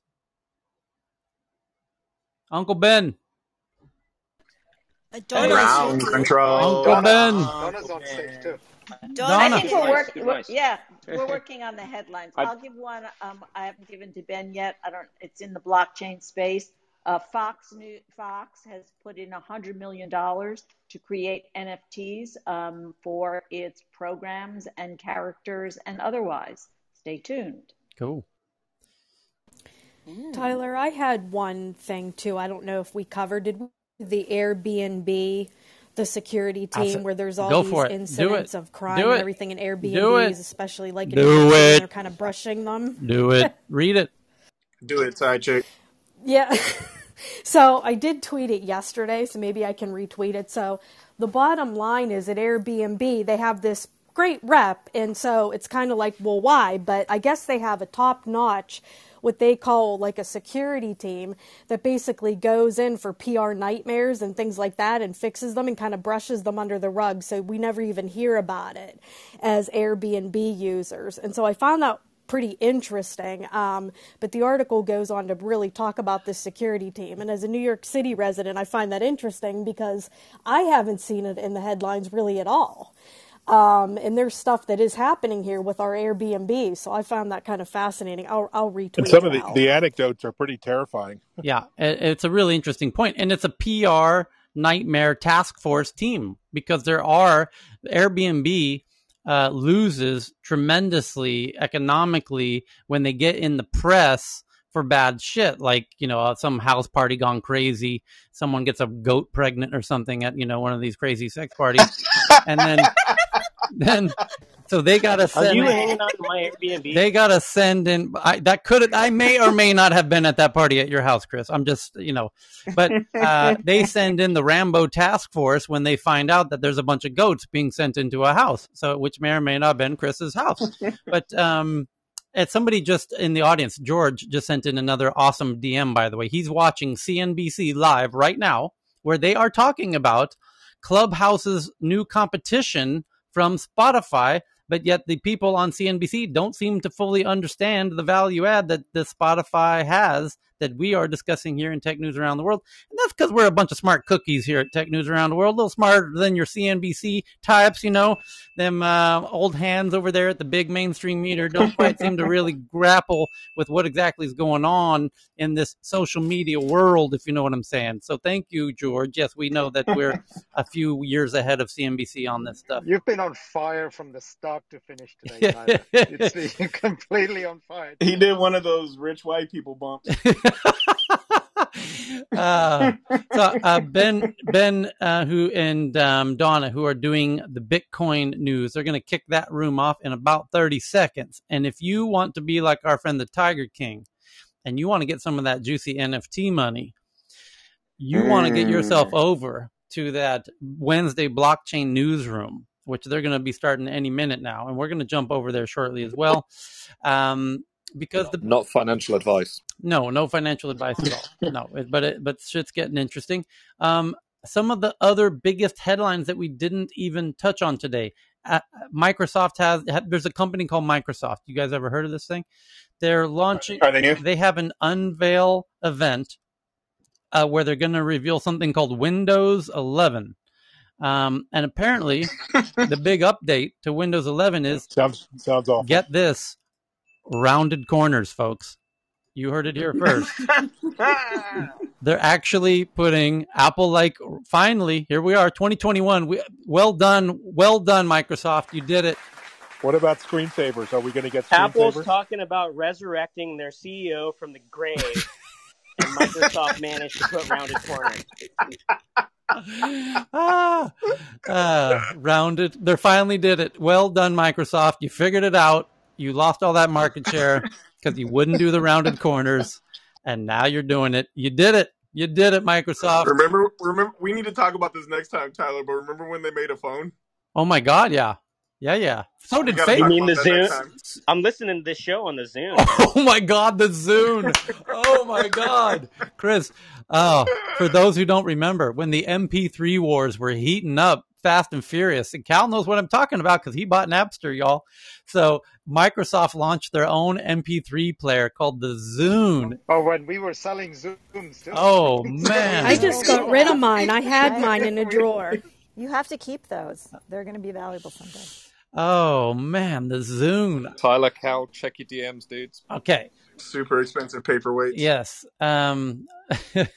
People are DMing me about Airbnb goats. So I'm checking the DM. Anyway, hey, Tyler. Yes. So another thing, I think, sorry, I was busy earlier. I think you're talking about why the Middle East sovereign wealth funds are moving into hydrogen. Yeah.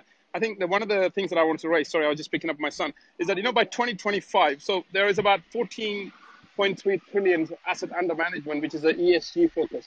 By 2025, 60% of these total European mutual funds under, these assets falls under, they will be investing in ESG related. So I think, that's kind of like from now to 2025, it's like a 30% annual growth. So it's a huge wallet. So basically, and also recently there was a big survey done on the 300 institutional investors, and the guys who control these 14.3 trillion, they say that 77% of the people will stop purchasing non-ESG products. So they're thinking of reducing because a lot of pressure from, So I think that's also plays a part. I think with their vision of 2025, they want to attract this capital to coming into Middle East, right? Yep. So that could be an interesting. That's a thread that I wanted to say. Yep. Thank you. Yeah. Thanks for the clarification there, Kieran. And I'm just looking at this Google tour of this new Google, their version of their first Apple store. It's pretty damn gorgeous and clearly influenced by Apple. You might want to check it out. We just tweeted it from the Tech News Twitter account at TNATW. Tyler? Yes. Is it in the Chelsea market in New York City? I don't know if it's in Chelsea market. It's in Chelsea. But I think it's on. It's not in their building that they have right at the water there, which is really beautiful. It is. Well, the Google owns that. Yeah, building. I was just there this past weekend, and I didn't see anything in there. Yep. I would think they're keeping it a little. It opens tomorrow, so if you can report back. Somebody, I believe, Ken just tweeted. This is a humdinger of a tweet. Holy cow! Hold on to your chairs. We have another highly effective COVID vaccine just breaking out right now based on a totally different tech. Today, a company called Novavax announced that it had completed a large efficacy trial of its COVID-19 vaccine. Yep. And the news was good. The vaccine is highly effective. It blocked severe disease entirely, and it appeared to work against some of the more recently evolved virus variants. Thank God for that. The company I made some money on them this morning. The company said it can produce 150 million doses per month by the end of the year, and that the vaccine is stable when stored with normal refrigeration. That is another huge game changer for the developing world. By the way. This is huge. I've been working with the NIH since April on the ventilator company that I'm in. Yep. And they've been talking about this a long time, and this is awesome. Plus, it's I think a Maryland company too, so really good. Huge. Novavax. I'm retweeting. Yep, Maryland. Yeah, thank you for sharing that fantastic headline. I take it. It's actually one of the old school, like the new the new form of vaccine that the others were fast tracked. Uh-huh. This is actually the old protein form of vaccines that they do, and so that's why they think it might be more effective. And I think they're looking at making it booster shots for the U.S., which I think you have to get every year. But it's amazing. Cool. And Amanda, thank you for your tweet. I'm now retweeting it about the Airbnb goat sex parties that they're having. Did she send you the picture of her Zune that she has on her No. laptop now? Yes, I have a Zune. I just got rid of it, actually. Is it brown? Do you have the brown Zune? Oh, yeah. What was there 2 colors? I remember the brown, the like purplish brown. They were, I love the brown. Yeah. I want more. Vomit brown. Yeah. Hey, Tyler, Yes. just a question. Did we cover the China Stemmerna raising $188 million to fund their mRNA COVID-19 vaccine? We just did. This was news from June 4th. You just covered it just now, and we appreciate it. And that's I'll tweet out the link. I'll okay. tweet out the link. There you go. That's a good one. There's a whole bunch of more. There's now a new zero emission airplane that I'm just tweeting out. It's called WeFlyRight.com. Transforming flights inside and out. Wright is committed to making every flight more efficient and better for the environment. And you can actually see the airplane. It has a kind of a unique design. What else do we got here? Harvey Weinstein is... So they fly in circles. Well, that's one way to do it. We fly right. Yeah. They just only make right turns, no left turns. Kind of like FedEx. Facebook Zuckerberg drops off top CEO list at Glassdoor. I'm sure he'll get over that, crying into his pile of billions of dollars. Veteran Chinese astronaut to lead space station crew maiden flight. The Shenzhou 12 is China's first crewed space flight in nearly 5 years and will be led, and this is their third mission. They are sending a team up into space. And good for them. And China's internet watchdog intensifies clamp down on chaotic online fan clubs. Interesting article from South China Post that China's looking out for. And another thing could be interesting. Today is the Federal Reserve interest rate decision. I know that inflation, stock market, tech stocks all plays an important part in this room. So it could be interesting in an hour and a half when the Fed. They might be, I don't know, so it's a language that they're going to be releasing. People are not expecting the rates to hike, but given that inflation print to 5%, and the language is very important where they're going to start tapering all this printing money that we've been talking about, right? So if anything, then we might see a dump in stocks. And, let's just, when it comes tomorrow morning, Tesla could be down 10% or 5%. Depends on the language. So that's interesting. Other big global macro news. Remember we reported that China had just announced their birth rate is declining faster than expected, which I guess makes sense when you realize they had not released that data as they're supposed to every year. And for 2 years, they didn't release it. And that was kind of a little bit of a warning that maybe things weren't heading in the right direction. And but now that they've released it, it's the cat's out of the bag. And now the headline coming in is that Singapore also having the slowest population growth since their independence. And they are not alone. All of Asia, Japan, China, everybody, all the highly developed countries have rapidly declining birth rates. And you might be wondering, so what? That's good for the planet, right? Well, yeah. I mean, from Mother Nature's perspective, that might be a great thing because it's incredibly concerning to economists because once your population has less young people than old people, you can't pay for all those old people's pensions, and shit starts to collapse very quickly.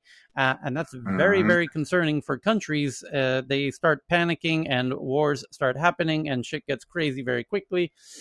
Just keep an eye on, put a pin. And Tyler, that's again part of the reason apparently the COVID was started, nothing conspiracy here.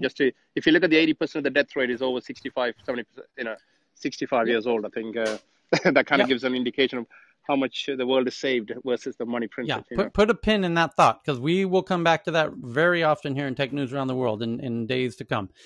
Billionaire investor Peter Thiel is backing a new $100 million fund in the Nordics. To invest in Nordic technology startups. Well, welcome to the party, Peter. Where have you been? I do the biggest tech event in Scandinavia each year with thousands of folks. This year we're doing it. It's called the Nordic Tech Tour, and it's going to be a collaboration of Copenhagen, Oslo, Stockholm, and Helsinki, the 4 Nordic capitals. We have our own cruise ship. It has room for 1,500 folks, investors and tech VIPs, and we're going to be doing speaking events on the boat because we don't need a PA system and microphones no more because we got Clubhouse, y'all. So the speakers will be on stage on the boat, all plugged into Clubhouse with their earbuds in, and you will be able to join in as a virtual audience and maybe even virtual speakers while we have actual speakers sitting on an actual stage with an actual audience, and we will merge the two. It'll be a fun hybrid event. Just a little innovation I came up with, folks. I call it hybrid events. So Tyler, you should call it the Love Boat. Hey, Tyler, there was a news that just came out in the tech news in Holland. They just introduced the fastest e-bike that goes up to 28 miles per hour. Nice. Oh, by the way, like super fast. You know those little scooters, like the Lime scooters, the Bird scooters, these little, you stand on it, it's got two little wheels, and you... Yeah, actually, they're really cool. Like a little French dude with a beret, you can feel all fancy.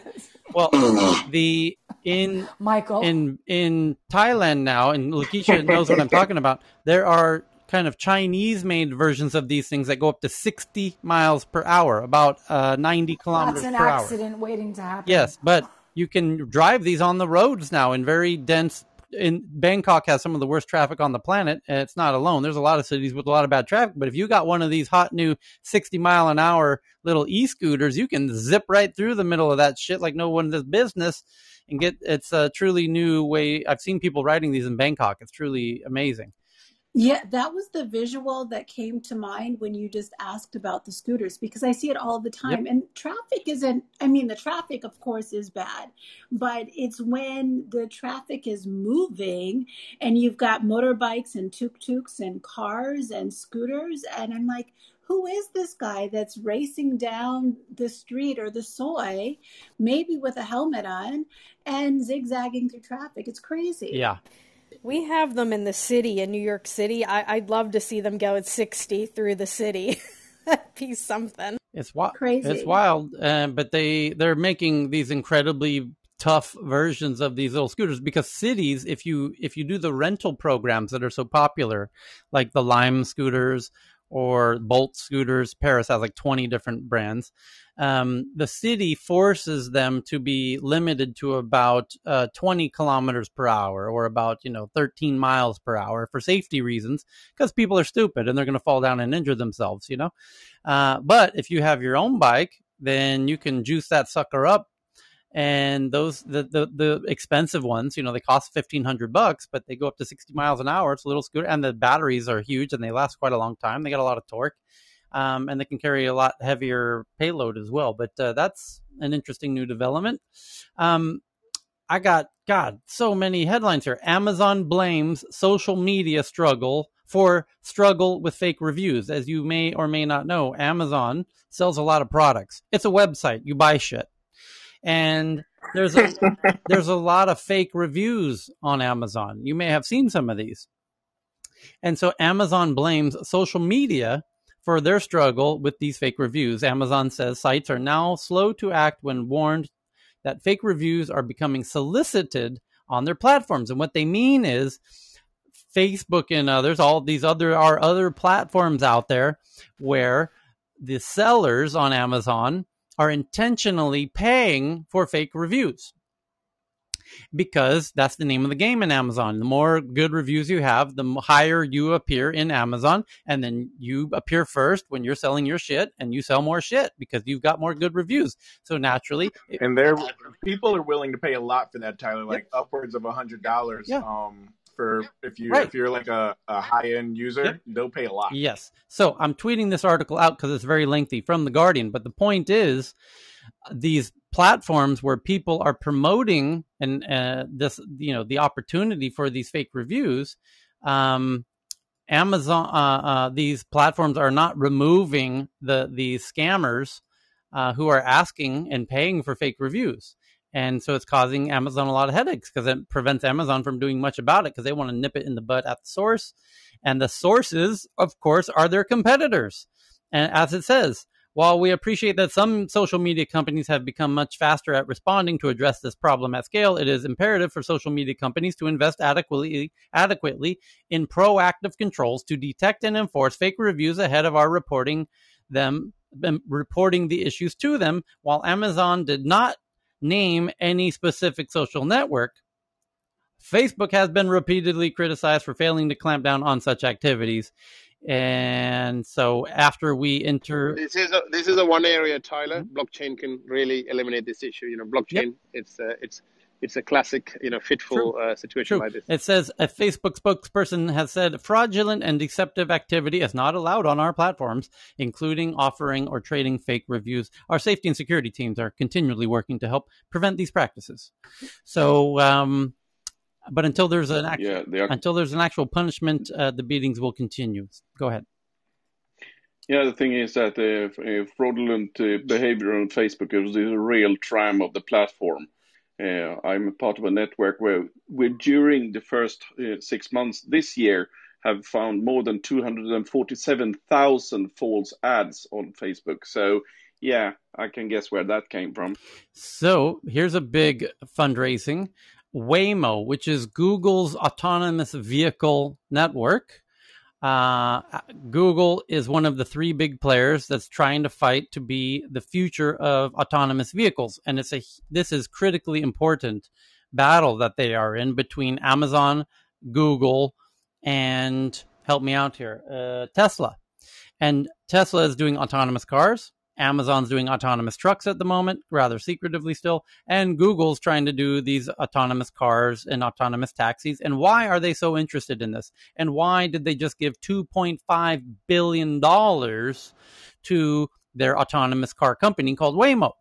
Well, that's pocket change because they know they're going to make $1 trillion in the next few years from their autonomous vehicles. So investing $2.5 billion, they are very happy to do it because... And by the way, also participating in that round was one Andreessen Horowitz, investing in along with Google in Google's own autonomous cars. Tesla, of course, is a publicly traded company, so you can invest in Tesla if you believe that Tesla is going to win the autonomous car race, and you can invest in Amazon publicly.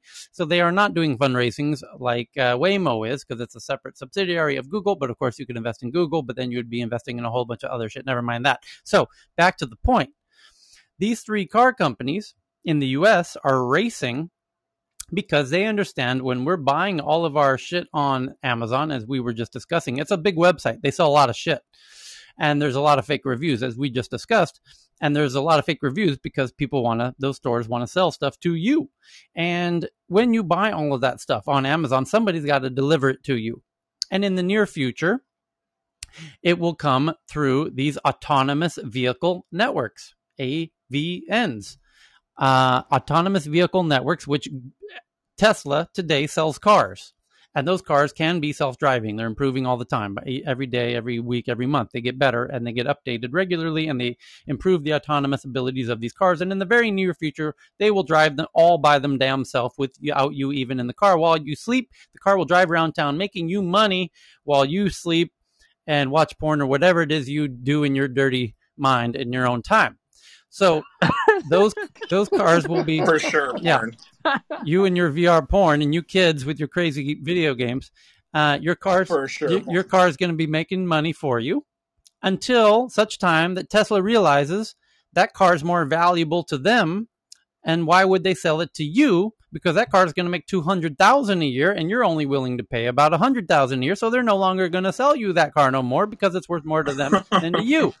And then they have their own autonomous car army driving all over the place, delivering all of these goods and products and services and people who want to go from point A to point B in exchange for your juicy data when you call to request the car.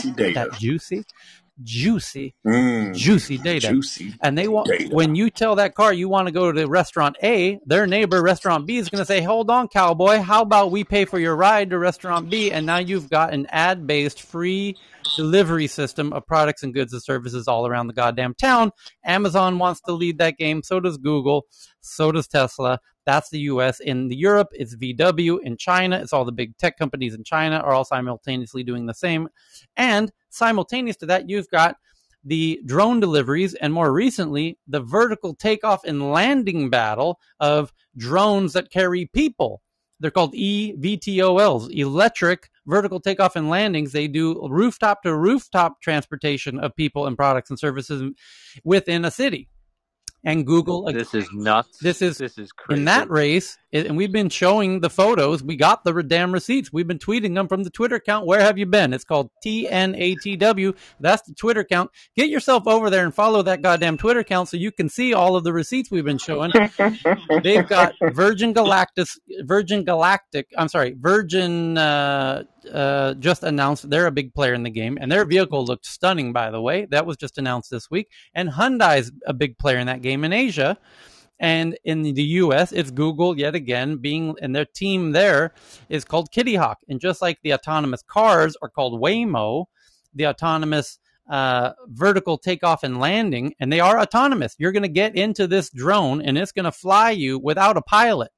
Because you can't afford a pilot. Damn right. They save a lot of money by not having a pilot. And you won't need one though. You don't need one. Who needs a pilot? The drone can fly its damn self.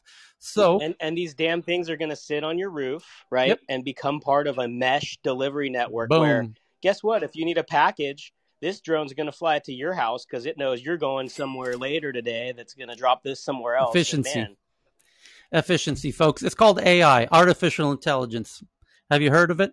It's smarter than you are. What is it again? It's called artificial intelligence. Artificial intelligence. Room on that. And it's going to change the world, Dave. It's coming quick. It's coming fast. No way. Yes. No way. I keep coming to this program. I swear to God, Dave. Unreal. Unreal. Keep coming, baby. We got the receipts. Check out the Twitter account, TNATW. AI. Yeah. Say it with me. And then the other, there's so many interesting articles that we honestly don't have time to go through them all. Spotify today announced their Clubhouse competitor called Green Room. And Green Room, you can see it by going to the Twitter account. You can get a good glimpse of this sexy beast of a product called Green Room. It's a sexy looking thing, and you'll say, my God, that looks like Clubhouse. And it does, and it functions like Clubhouse, but it's different because Spotify's got a lot of music celebrities, and those celebrities might be performing songs inside of their Clubhouse rooms with their fans who no doubt will be hanging out in those rooms around the clock talking about all their favorite songs. They might even be playing songs with each other like I can do with you right now in this room, like this. Here's one of my favorite songs by one of my favorite bands. And I might ping them in to play their damn song for you in a virtual concert, and I might charge tickets for that, son. Welcome to the future. Today's the best. Thank you for coming out, everybody. We appreciate y'all. And so Spotify just launched what they call Green Room. And by the way, yesterday, Facebook launched what they call live audio, I think they're calling it, are they not? And Mark Zuckerberg jumped in there him own damn self yesterday to do a little pilot test to see if that thing would crash. Tyler, how come I'm gonna date myself here, Tyler? But how come this is like when people started charging for parties at keggers, right? Oh my God, you know? Chris, did we go to high school together, bro? And then someone suddenly realized, yeah, man, if we just had everyone pay $5, we could buy like 10 kegs right now. Shit, dude, that was my whole childhood. And then that's after about your 30th party, you're like, shit, why don't I start buying the kegs? Why do I? No, where's the nitrous? Yeah. So, we must have gone to that was my whole high school. Jesus, man, what a flashback. California is just one big kegger, one big experience. High school kegger party. And by the way, if you grew up on the border at Tijuana, that's when shit got real interesting. You may or may not We're still awaiting that story. You may or may not have spent the night in a Tijuana jail, by the way. And if you did, you know what I'm talking about. And you may have paid. That was high school. And you may or may not have played La Bamba to the sheriff to get you out a few hours early on your guitar. Yeah, the age limit down there, L, is 18, and then they don't even care, even though it's 18. Yeah, my parents were so strict I couldn't do any of that. You bring what they call bribe money with you. Like you keep it on your sock, and you no, don't spend this money in case you. That's your bail money, son. That's your bail money. So, by the way, Cheryl just dropped a humdinger of an article. Apple says it's time to digitize your ID, ready or not. I shit you not. That is the headline of that article. Apple says, oh yeah, absolutely, it's time to digitize your ID, ready or not. Digital driver's licenses have been a slow start in the US so far, but iOS 15 wallet will give the nascent technology a serious push. If you ever scanned a digital boarding pass directly from your phone at an airport security, you can imagine how doing the same with your driver's license would make life a lot easier. Beginning in iOS 15 this fall, Apple will enable they're working with the TSA too, so that we can get through the airports quicker too. They've been working with the TSA this for scenario, it. Though. Our car what keys, if you're house driving? keys. What if you're driving and the cops know who you are before you even get pulled over? Snap. Right? They do. Oh yeah, for sure. Actually, they do. I've already implemented that technology. It's on the vehicle. It's called the license plate reader with LiDAR. Skylark. So yeah, they'll know who you are.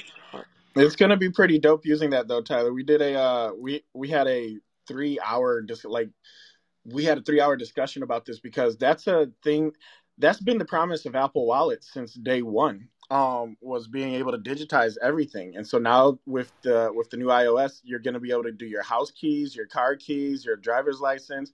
They're working on passports right now. They're working with the TSA to get us through the airports quicker. This has always been the goal for Apple Wallet, and I for one can't wait. It's going to be dope. And I love how much you use the word dope now, by the way. I did that to you. Yep. Let's see. We got some other breaking headlines here. Monica, you had this one from a while back about Twitter may have lost its protection status in India. You want to jump on that? She bailed on us. She went over to the Bitcoin blockchain room. She's here. She's here? No, she went to the blockchain room. No, she's not. Yeah, on the stage so yet. this is big news, by the way. Twitter and India got a little squabble going on, folks, and we've been covering this daily for the past couple weeks, and shit's getting real over there for Twitter, because the government keeps telling them to remove tweets, and you got to have somebody on the ground that we can go hassle if we need to make them put them tweets back or to remove tweets that we don't like. And Twitter says, yeah, we'll get on it, boss. And they said, no, for real, you got to do it quick. And Twitter said, yeah, okay, we just hired an attorney to do that. And India said, no, it needs to be an actual employee of yours, not some hired separate attorney. And Twitter said, okay, sure. We just put up a couple of job posts. But that was the past 2 weeks. I just summarized for you very quickly. Literally, that's precisely how it played out. And now the update is Twitter, India says, guess what? Too late. We saw your job post. We told you had to get it done last week. You're dragging your heels on this, you lazy SOB. Now you've lost your protection, and now you are responsible for anything said on your platform. Meaning, normally platforms like Twitter and Facebook and Google, if there's a lot of jackasses on these platforms, believe it or not, who say really stupid shit from time to time, but the platforms are not responsible for what the jackasses say. Right? In America, it's called Section 230, Safe Harbor Clause. And that's why you see idiots on YouTube spouting stupid shit all the time. But YouTube's not responsible for their stupid jackass comments. But India had just told Twitter, guess what, Twitter? You're now responsible for everything everybody says on your platform. Have fun, everybody. I'm sure no one's going to say anything in this country of 1 billion people that upsets the government anytime soon. It might take, 5-10 years before somebody says something stupid on Twitter in a country of 1 billion people. Well, it only took about 32 seconds, and they've already apprehended that individual, and they're already pressing charges against Twitter for people saying stuff on their platform that they are now legally responsible for. And so now Twitter's in hot water in India. And now you understand why Jack Dorsey wants to make a decentralized blockchain Twitter, because then they won't be responsible for what people say on their platform, and they won't be able to remove it. And they're going to tell India, we can't do anything about it. It's on its own blockchain. You try and remove it, and good luck removing it, because it's not on any one server system. It's not on some data center that you can go to and beat with a baseball bat. It's on tens of thousands of people's computers all around the world. Good luck finding all of them. And that will be a very interesting moment indeed. And that is that leads to a whole other interesting shitstorm, which is the battle of our era, which is centralized versus decentralized. And who's going to win? And it's not just Twitter and the social media networks who are dreaming of being decentralized. It's the finance system. And that's the Bitcoin itself. The creator of Bitcoin, one Satoshi Nakamoto, his dream was a decentralized financial system. that was out of the controls of the governments and the banks. Yet, since its creation, the governments and the banks have figured out a way to get all up in its ass and control it. So now you can't get into Bitcoin without the government knowing about it. So this battle for decentralized versus centralized is really going to heat up. And clearly Jack Dorsey's on the side of decentralized, which is interesting because he owns a fintech company, which also owns a digital wallet, which accepts Bitcoin. And if he's in favor of decentralized and he's got a Bitcoin wallet, well, now you know why he's tweeting about Nigeria getting into Bitcoin. And what kind of Bitcoin do you think he's in favor of, centralized or decentralized? I'll give you a hint. He's in favor of decentralized because he's already said he wants to decentralize Twitter. So, it's funny because when we did when YouTube, and I know you were actually, weren't you the first monetized video on YouTube, I was. Tyler? I remember when YouTube Studio LA first opened up back, and you remember how they used to do those like little Google workshops where we could go in and they would like be kind of teaching us how to use it. Yes. So I remember asking that very question one day. I was like, the comment sections, there needs to be a better way for people to kind of moderate them, because that can really do damage to the mental health. And they didn't want more moderation. No. They wanted that traffic. Correct. Like that took way precedence over people's mental health. Yep. True. And to highlight a quick little historical footnote point, the startup that Jason and I were doing, Jason, who you can see in my bio, who brought me into Clubhouse, he's at Jason on Twitter and at Jason on Instagram. And we had an investor from Sequoia called Roelof Botha, who was also the lead investor in a little company called YouTube, which was also a startup at the time, just starting out, competing with a bunch of other similar platforms, like VO, run by a friend of mine, Dimitri Shapiro, who I was just chatting with a couple days ago, who will likely jump into Clubhouse and Tech News Around the World with us in an upcoming episode. But anyway, YouTube was starting out, and YouTube had the bright idea about why don't we start paying some of these content creators, because like Clubhouse, there's a lot of brands wanting to get up in this game. And Clubhouse has a whole bunch of brands trying to get into Clubhouse, and YouTube had a whole bunch of brands wanting to get into YouTube. So the question was, well, who's making good content in Clubhouse that the brands can connect to? And who was making good content in YouTube that the brands could connect with? So YouTube, having the same lead investor, Roelof Botha from Sequoia Capital, said, hey, I got an idea, guys, as a startup. Our idea for the startup was kind of burning in a blaze of glory, crashing, and we needed to pivot. So we went into becoming a big YouTube video producer and working very directly with YouTube due to our direct connection through Roelof. And they said, hey, we've got all of these brands that want specific content. And they actually wanted like home cooking videos, notably, and makeup tutorial videos and stuff like that. Yeah, sure, we can do that for you. Great, here's some money. And those were the very first paid monetized videos in the YouTube system. And I personally starred in those first videos myself. And it was actually my personal account that we built under the umbrella of our account. And that's just a little Wikipedia footnote fact in the history annals of monetized media. And Jason, coincidentally, who I mentioned, also was the first person to put an ad on a blog, and he monetized blogs. So Jason has a very long history of monetizing content of different media formats. And so he's very familiar with how this format of Clubhouse will eventually monetize. And he brought me into Clubhouse, and it's a whole interesting thing. But that's a little footnote for you. So, hey, Tyler. Yeah. Sorry for background noise. Clubhouse just, I don't know, last few weeks, a month ago maybe, hired a head of thought leader partnerships at Clubhouse. Okay. Who, I don't know if you know her, she's a friend of mine from way back, 12 years ago maybe, but she used to be a head of programming at TED. Yeah, I heard about this.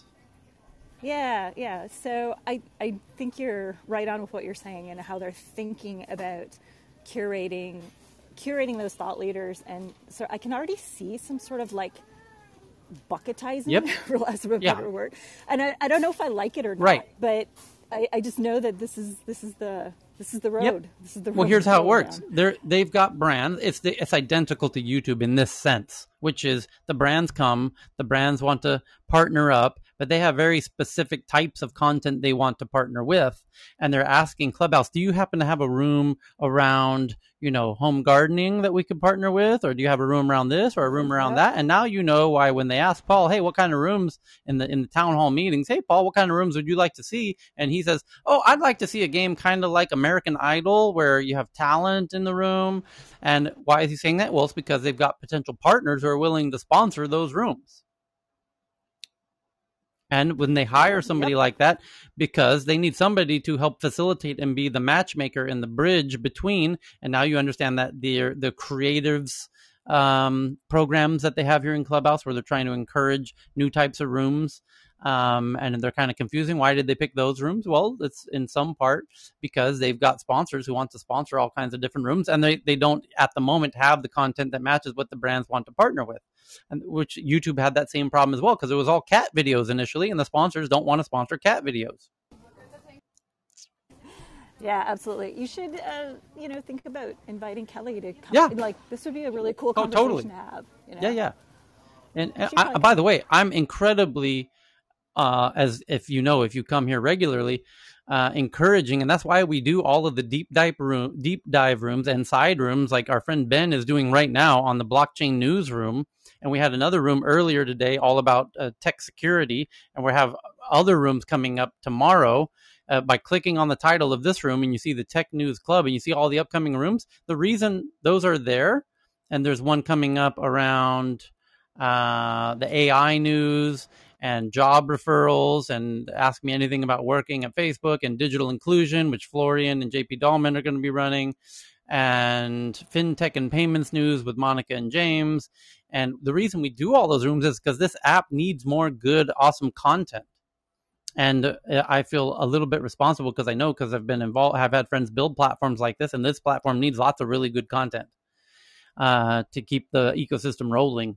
So I'm a huge. You started that about eight weeks ago. Yeah. You started collaborating with the other clubs, correct. right? Justin's political newsroom. It's not just about this club. Right. Yeah. No, we are intentionally promoting other rooms that we have no connection to officially at all. Justin's political and media 101, media and politics 101 room. We need that room to thrive. It's critically important to this app that room succeed. And that room is particularly important because Justin and his friends live in Washington, D.C. They're inviting members of Congress to speak in his room, and that room is going to become the bridge physically and digitally to Congress in the midterm elections that are coming up, and those political candidates, when they come into Clubhouse, it'll make sense that they'll join those rooms.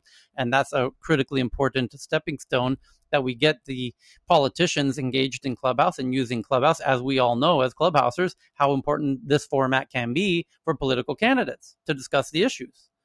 And so the other, I think, critically important thing that Clubhouse could do at the moment is to make these rooms that we are in embeddable into web pages, just as YouTube did, because YouTube tried to be a destination, and that's difficult to become a destination and force everyone to come to you and download your app. It's much easier if you can embed this room onto web pages all over the internet. So on CNN and on BBC and on CNBC and on TechCrunch and every tech website on the world, those publishers who have tons of traffic already could have their rooms embedded at the bottom of their articles, where those journalists could be hanging out in those rooms talking about the article you just read with the people that they just wrote about in those articles. That would be a huge, absolute game changer. And we know this because that's what YouTube did. They made it possible for blogs to take the video and put it on their blog where the video is relevant to the article you just read. And that was why YouTube beat all their competitors. And Clubhouse could do the same. And I'm praying to God they're working on that. So, other interesting news going on? Hey, Tyler. Yes. Can you hear me? Oh, sorry. I'm using Club Deck, so I wasn't sure if I've ever spoken using this. Yeah. So I just tweeted and tagged Tech News Around the World at TNATW. Okay. A really interesting new plugin that I was alerted to by some friends called Consciously that I thought was kind of timely, considering that Juneteenth, correct me if I'm wrong, is coming up this Saturday. And so I wanted to alert the group here because I know you guys have some great voices to get this out to the community. Consciously has just released a browser plugin that will help support Black-owned businesses on Amazon when you shop. So I thought it would be really great if everyone checked it out and, let us know if it's good. Some friends of mine, I think, are trying to just get this out into everyone so that they can be a supporter as we go forward and an ally to the Black community. I just tweeted it out. Thank you for that, Tina. Thank you. Yeah, Renjent just sent in an interesting article about Ukrainian police arrest multiple ransomware gang suspects. Oh boy, folks, it's happening. It's happening. Here's the update. Wow. Here we go. I'm retweeting this out right now. You can see it at Tech News Around the World Twitter account at TNATW. Do follow, because that's where the news is breaking. Ukrainian police arrest multiple ransomware gang suspects. These are the knuckleheads who have been shutting down the oil pipelines and the meat production facilities and asking for millions of dollars of cryptocurrencies. And it was always known that they were somewhere in Eastern Europe, in the Russian-speaking part of Eastern Europe or Russia. And now the headline says, Ukrainian police arrest multiple ransomware gang suspects. Multiple suspects believed to be linked to the ransomware gangs have been detained in Ukraine after a joint operation from law enforcement agencies in Ukraine, South Korea, and the United States. The Cyber Police Department of the National Police of Ukraine confirmed that 6 arrests were made after searches of 21 residences in the capital Kiev and nearby regions. While it's unclear whether the defendants are affiliates or core developers of the ransomware operation, they are accused of running a double extortion scheme in which victims who refuse to pay the ransom are threatened with the data leak stolen from their networks prior to the files being encrypted. Here's the quote. It was established that 6 defendants carried out attacks of malicious software such as ransomware on the servers of American and South Korean companies, alleged Ukrainian's National Police Force. In a statement, the police also seized equipment from the alleged ransomware gang, saying it said to be behind a total of $500 million worth of damages. This includes computer equipment, several cars, including a Tesla and a Mercedes. Together, law enforcement has managed to shut down the infrastructure from which the virus spreads and blocks channels for legalizing criminally acquired cryptocurrencies. Wow. Wow, wow, wow. And there's a video, y'all. Wow.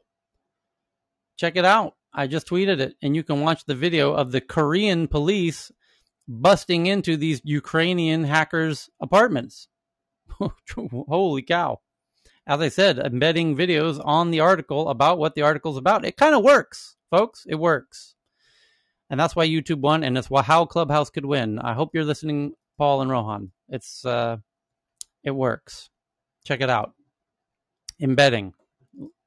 It's clever. So, the free strategy. Yeah, free advice. Free advice. They're smart dudes. They got even smarter investors, so I'm sure they got their own strategy figured out. Let's hope it works. I'm praying to God it works.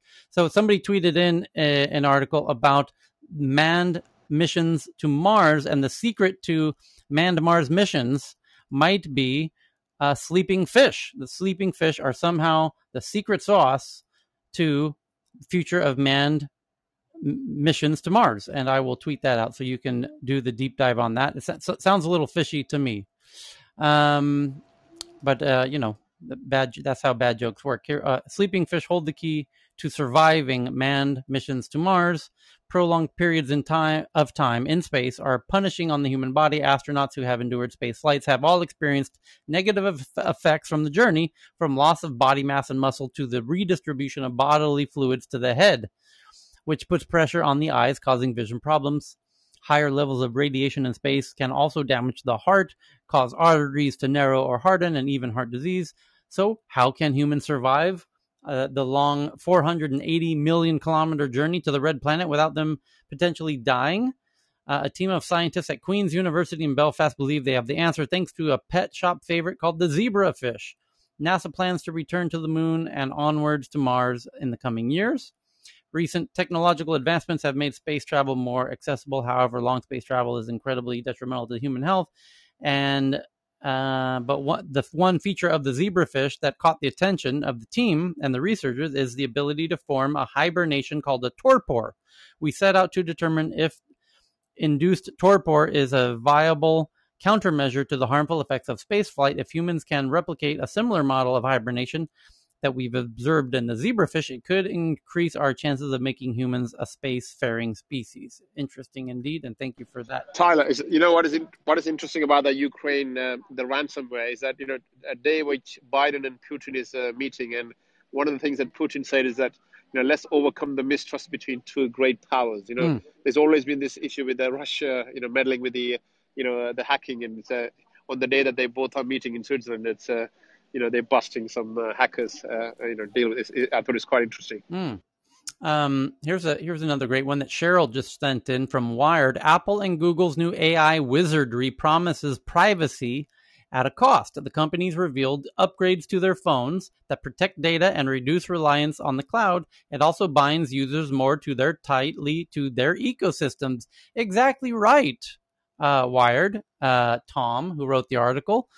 Let's read that headline again, and let's understand there's actually more than I think our friend Tom understands about what's really happening here.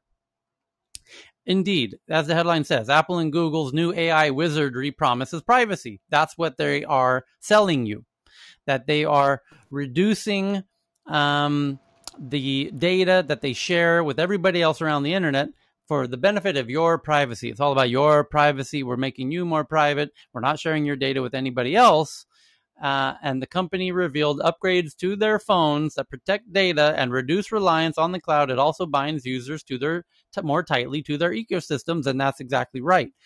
Google and Apple are your phones, Android and iPhones, and they are now controlling that data much more carefully and not sharing it with, very notably, Facebook and Amazon and all their other competitors. And they want to keep that juicy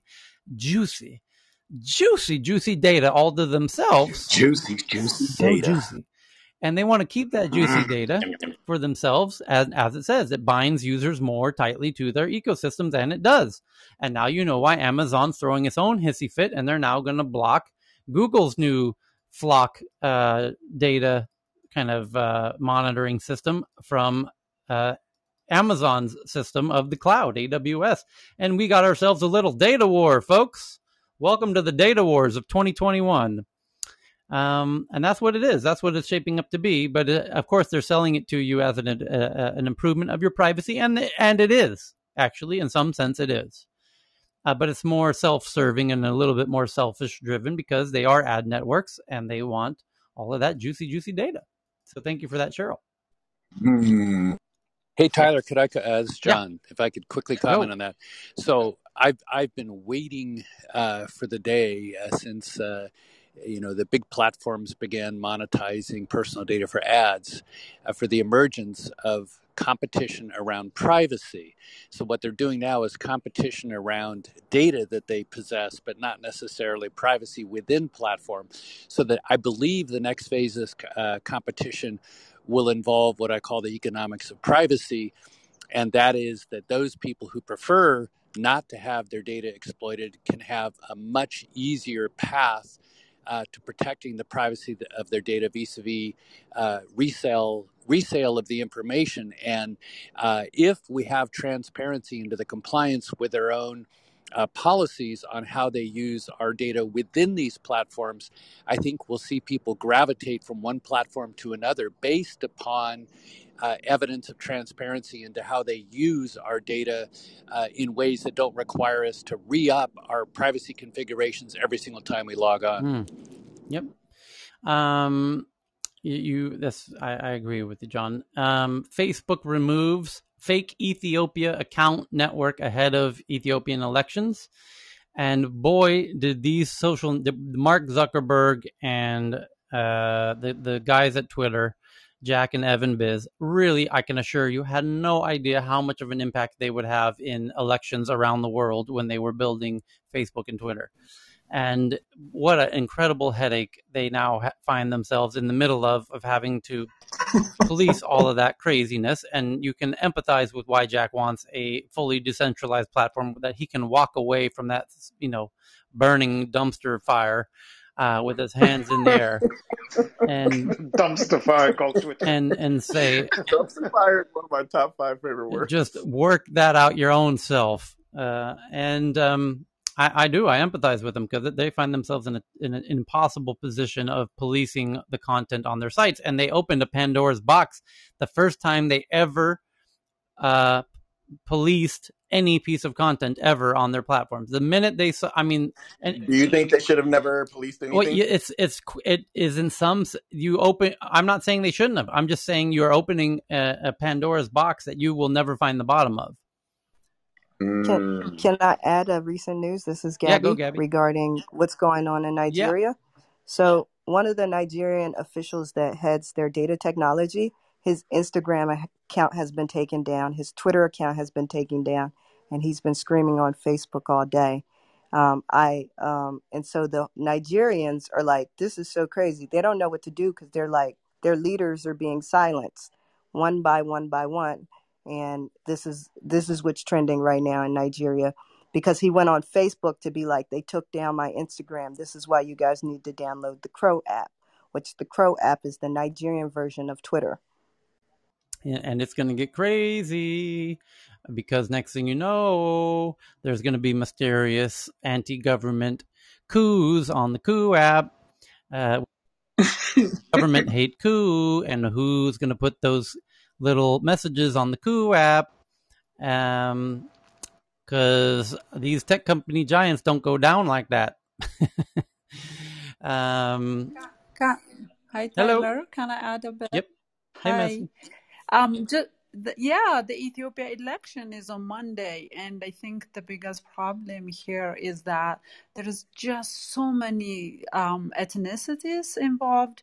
And it's just the hate exchange between one ethnicity supporting somebody else. And that's why I think the government is really, really getting involved in, in policing that type of stuff.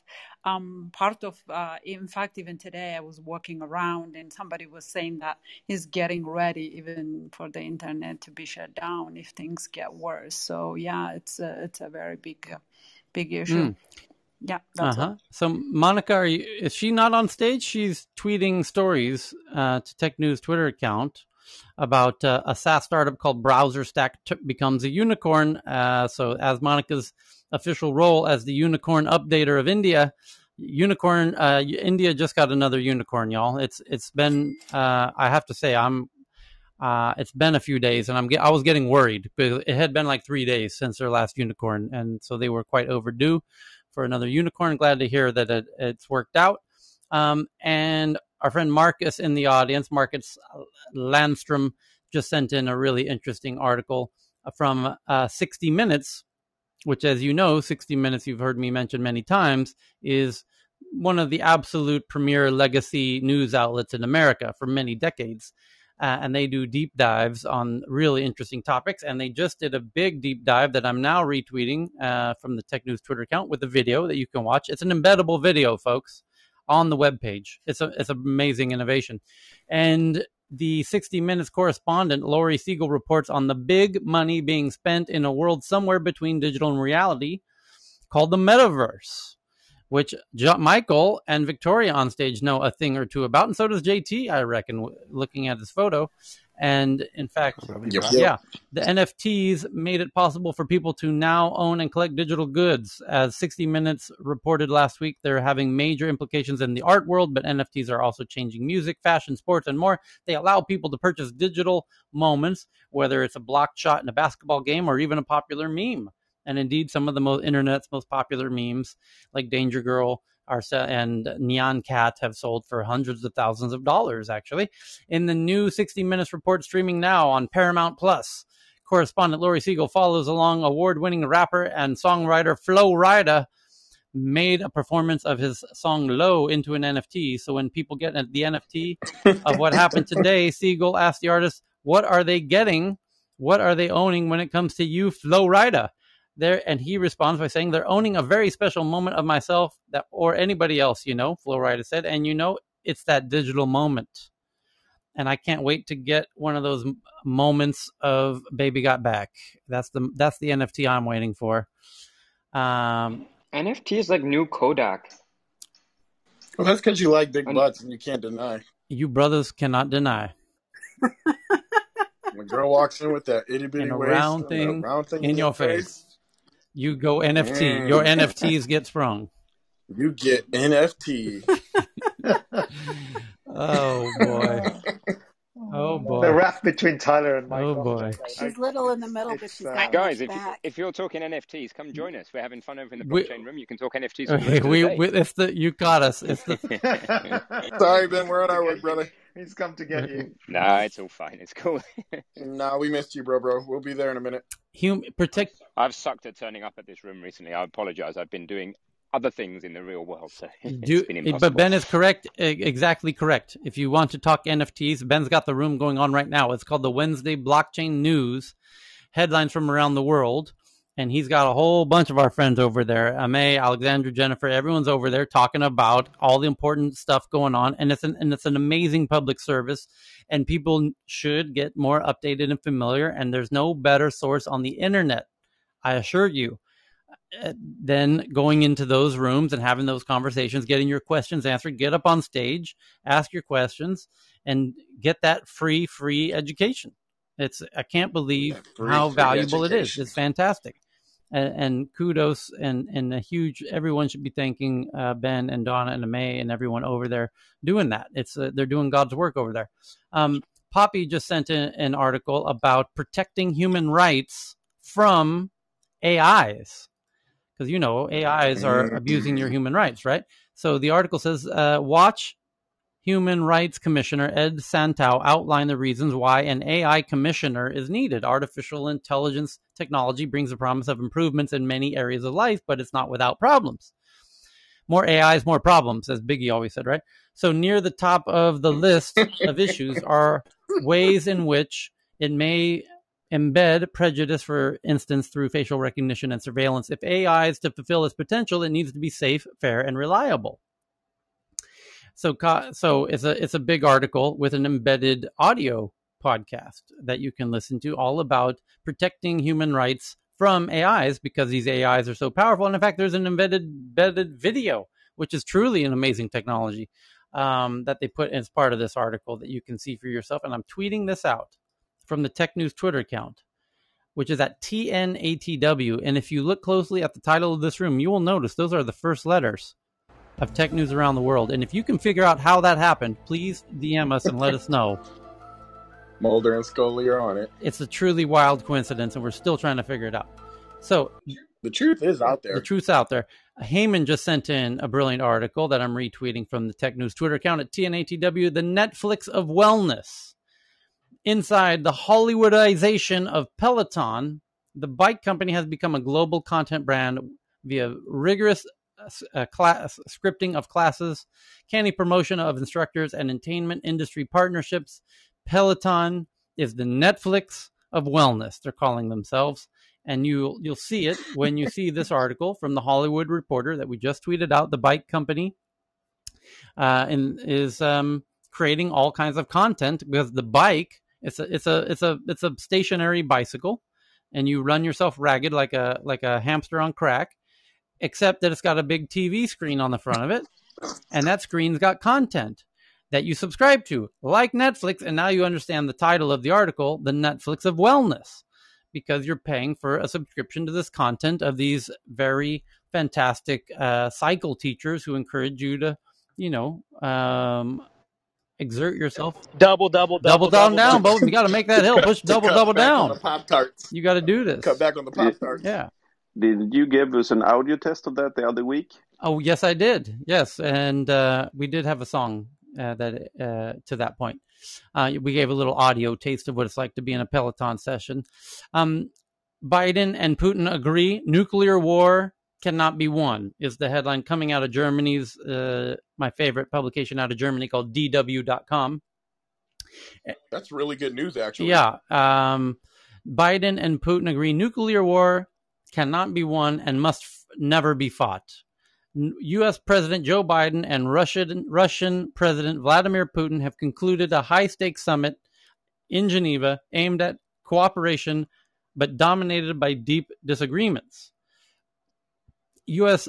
President and Vladimir Putin have ended their highly anticipated summit in Geneva. The leaders' first in-person meeting since Biden became president took place at a lakeside villa amid soaring tensions between the two countries as talks ended after roughly 4 hours.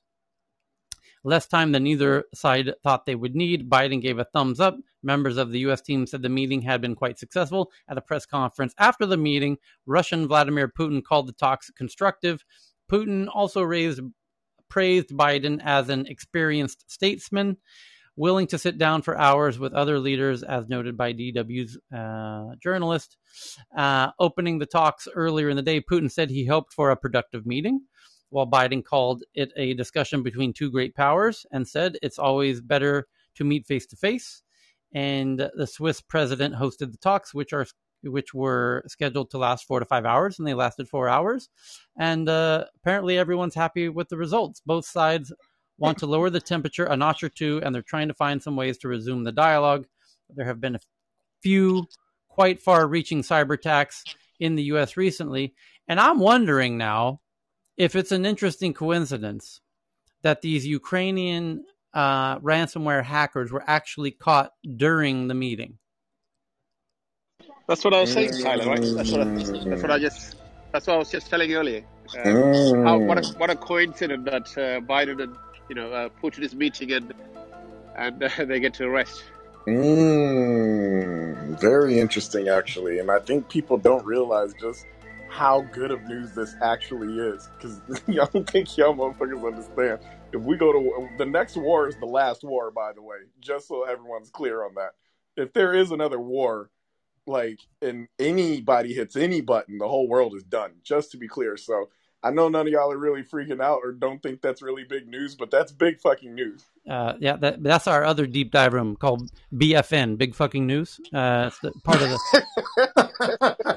the that's every Tuesday. The BFN network. I am honestly going to start that room, bro. Tyler, co-hosted by Jenna Jameson. Yeah, it's part of our sister organization called the BFN network. Big Fucking News. So that will do it, my friends. BFN. Thank you for joining us at BFN today. Thank you, everyone. We will see you tomorrow. Do join us over in the blockchain news. Thank you very much. And it's been fun, everybody. So learn how to block your chain. Follow the Tech News Room, and we will see you next time. What a session today. I think one of the best.